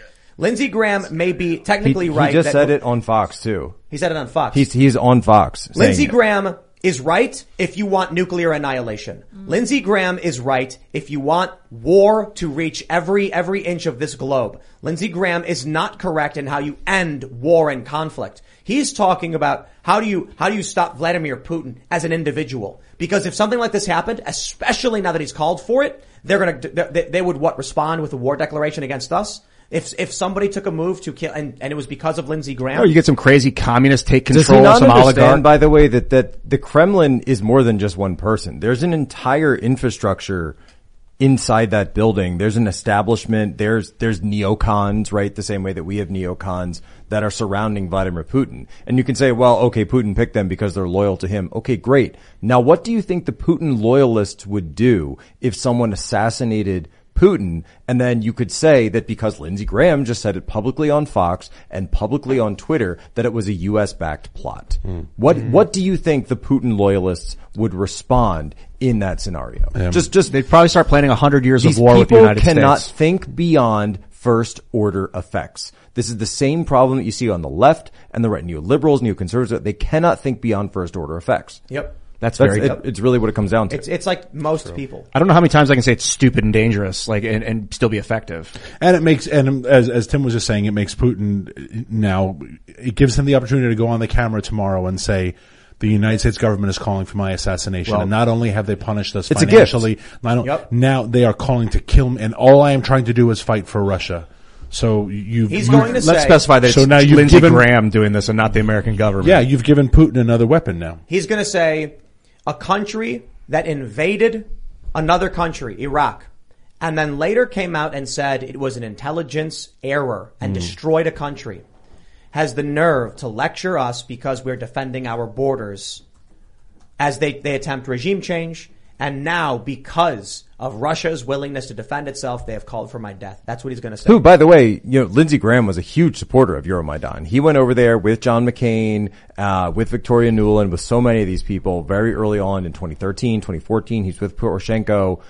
He's been tied into this directly. So that's at the same token, I guarantee you Russian TV is going to be playing that clip of Lindsey Graham and then showing the pictures of Lindsey Graham being with the Ukrainian military. And this is going to be a massive propaganda coup for Putin inside Russia. After tonight, man, I really do think we're heading towards, a very serious escalation with the Kinzinger. With Lindsey Graham. Yeah, but they're both morons at least. It doesn't matter. The establishment has chosen its narrative and they're going to just steamroll through, and you're going to get sycophants and lunatics who are going to be like, we must do it. Same as it always happens. The anti-war voices. I mean, Lee Camp is a strong anti-war voice, so of course he's going. Well, and the question becomes then, do people like Lindsey Graham know what they're doing? Do they know exactly what they're doing? I don't think they care. All right, let's do this. We're going to go to the member. We're going to record the member segment and go in more detail on a lot of what's going on. We have a couple stories we're going to cover. So smash the like button, subscribe to this channel, share the show with your friends, and you can go to timcast.com, become a member. We'll have that member segment up around 11 or so p.m. You can follow the show at TimCastIRL. You can follow me at TimCast, basically everywhere. You want to shout anything out, Jack? Yeah, follow us, Human Events Daily, Apple Podcasts, Spotify, wherever you get your podcasts, of course, because there is so much unrest going on in the world today, but you do not need to experience unrest. You can experience the best rest of your night, the best sleep of your whole the best sleep in the whole wide world with MyPillow.com/promo code Posto. Beautiful. That was very nice. Daniel Turner, Power of the Future, PowerOfTheFuture.com on social media, and Bristol Farm, Virginia at Instagram. At Bristol Farm, Virginia. So cool. Take a break from all of this war talk and look at two men raising sheep. Puppies. It's a lovely sheep farm in Virginia. Bristol Farm, Virginia on Instagram. Follow us. We like people. My name is Seamus Coughlin. You can see my work at Freedom Tunes. We just released a cartoon making fun of Joe Biden's State of the Union today. I think you guys are really going to enjoy it. We're going to be releasing one next week on the military and its wonderful diversity requirements. And so I think you guys will like that too if you want to go over there and subscribe. Freedom Tunes. Thank you very much. And it's been great to chat with everyone. Yeah, I have about 80 million things to say, but I'll just say this. I love you. I love you. No, I love you. I love you. Bye, everyone. Bye. This has been an insane night. Thank you all for tuning in. It's going to be a really great post show, I'm sure, as well. So if you're not already a member at timcast.com, go join us there. You can find me on Twitter and minds.com at Sour Patch Lids. We will see you all at timcast.com. Thanks for hanging out. We'll check you out in the member segment. Bye, guys.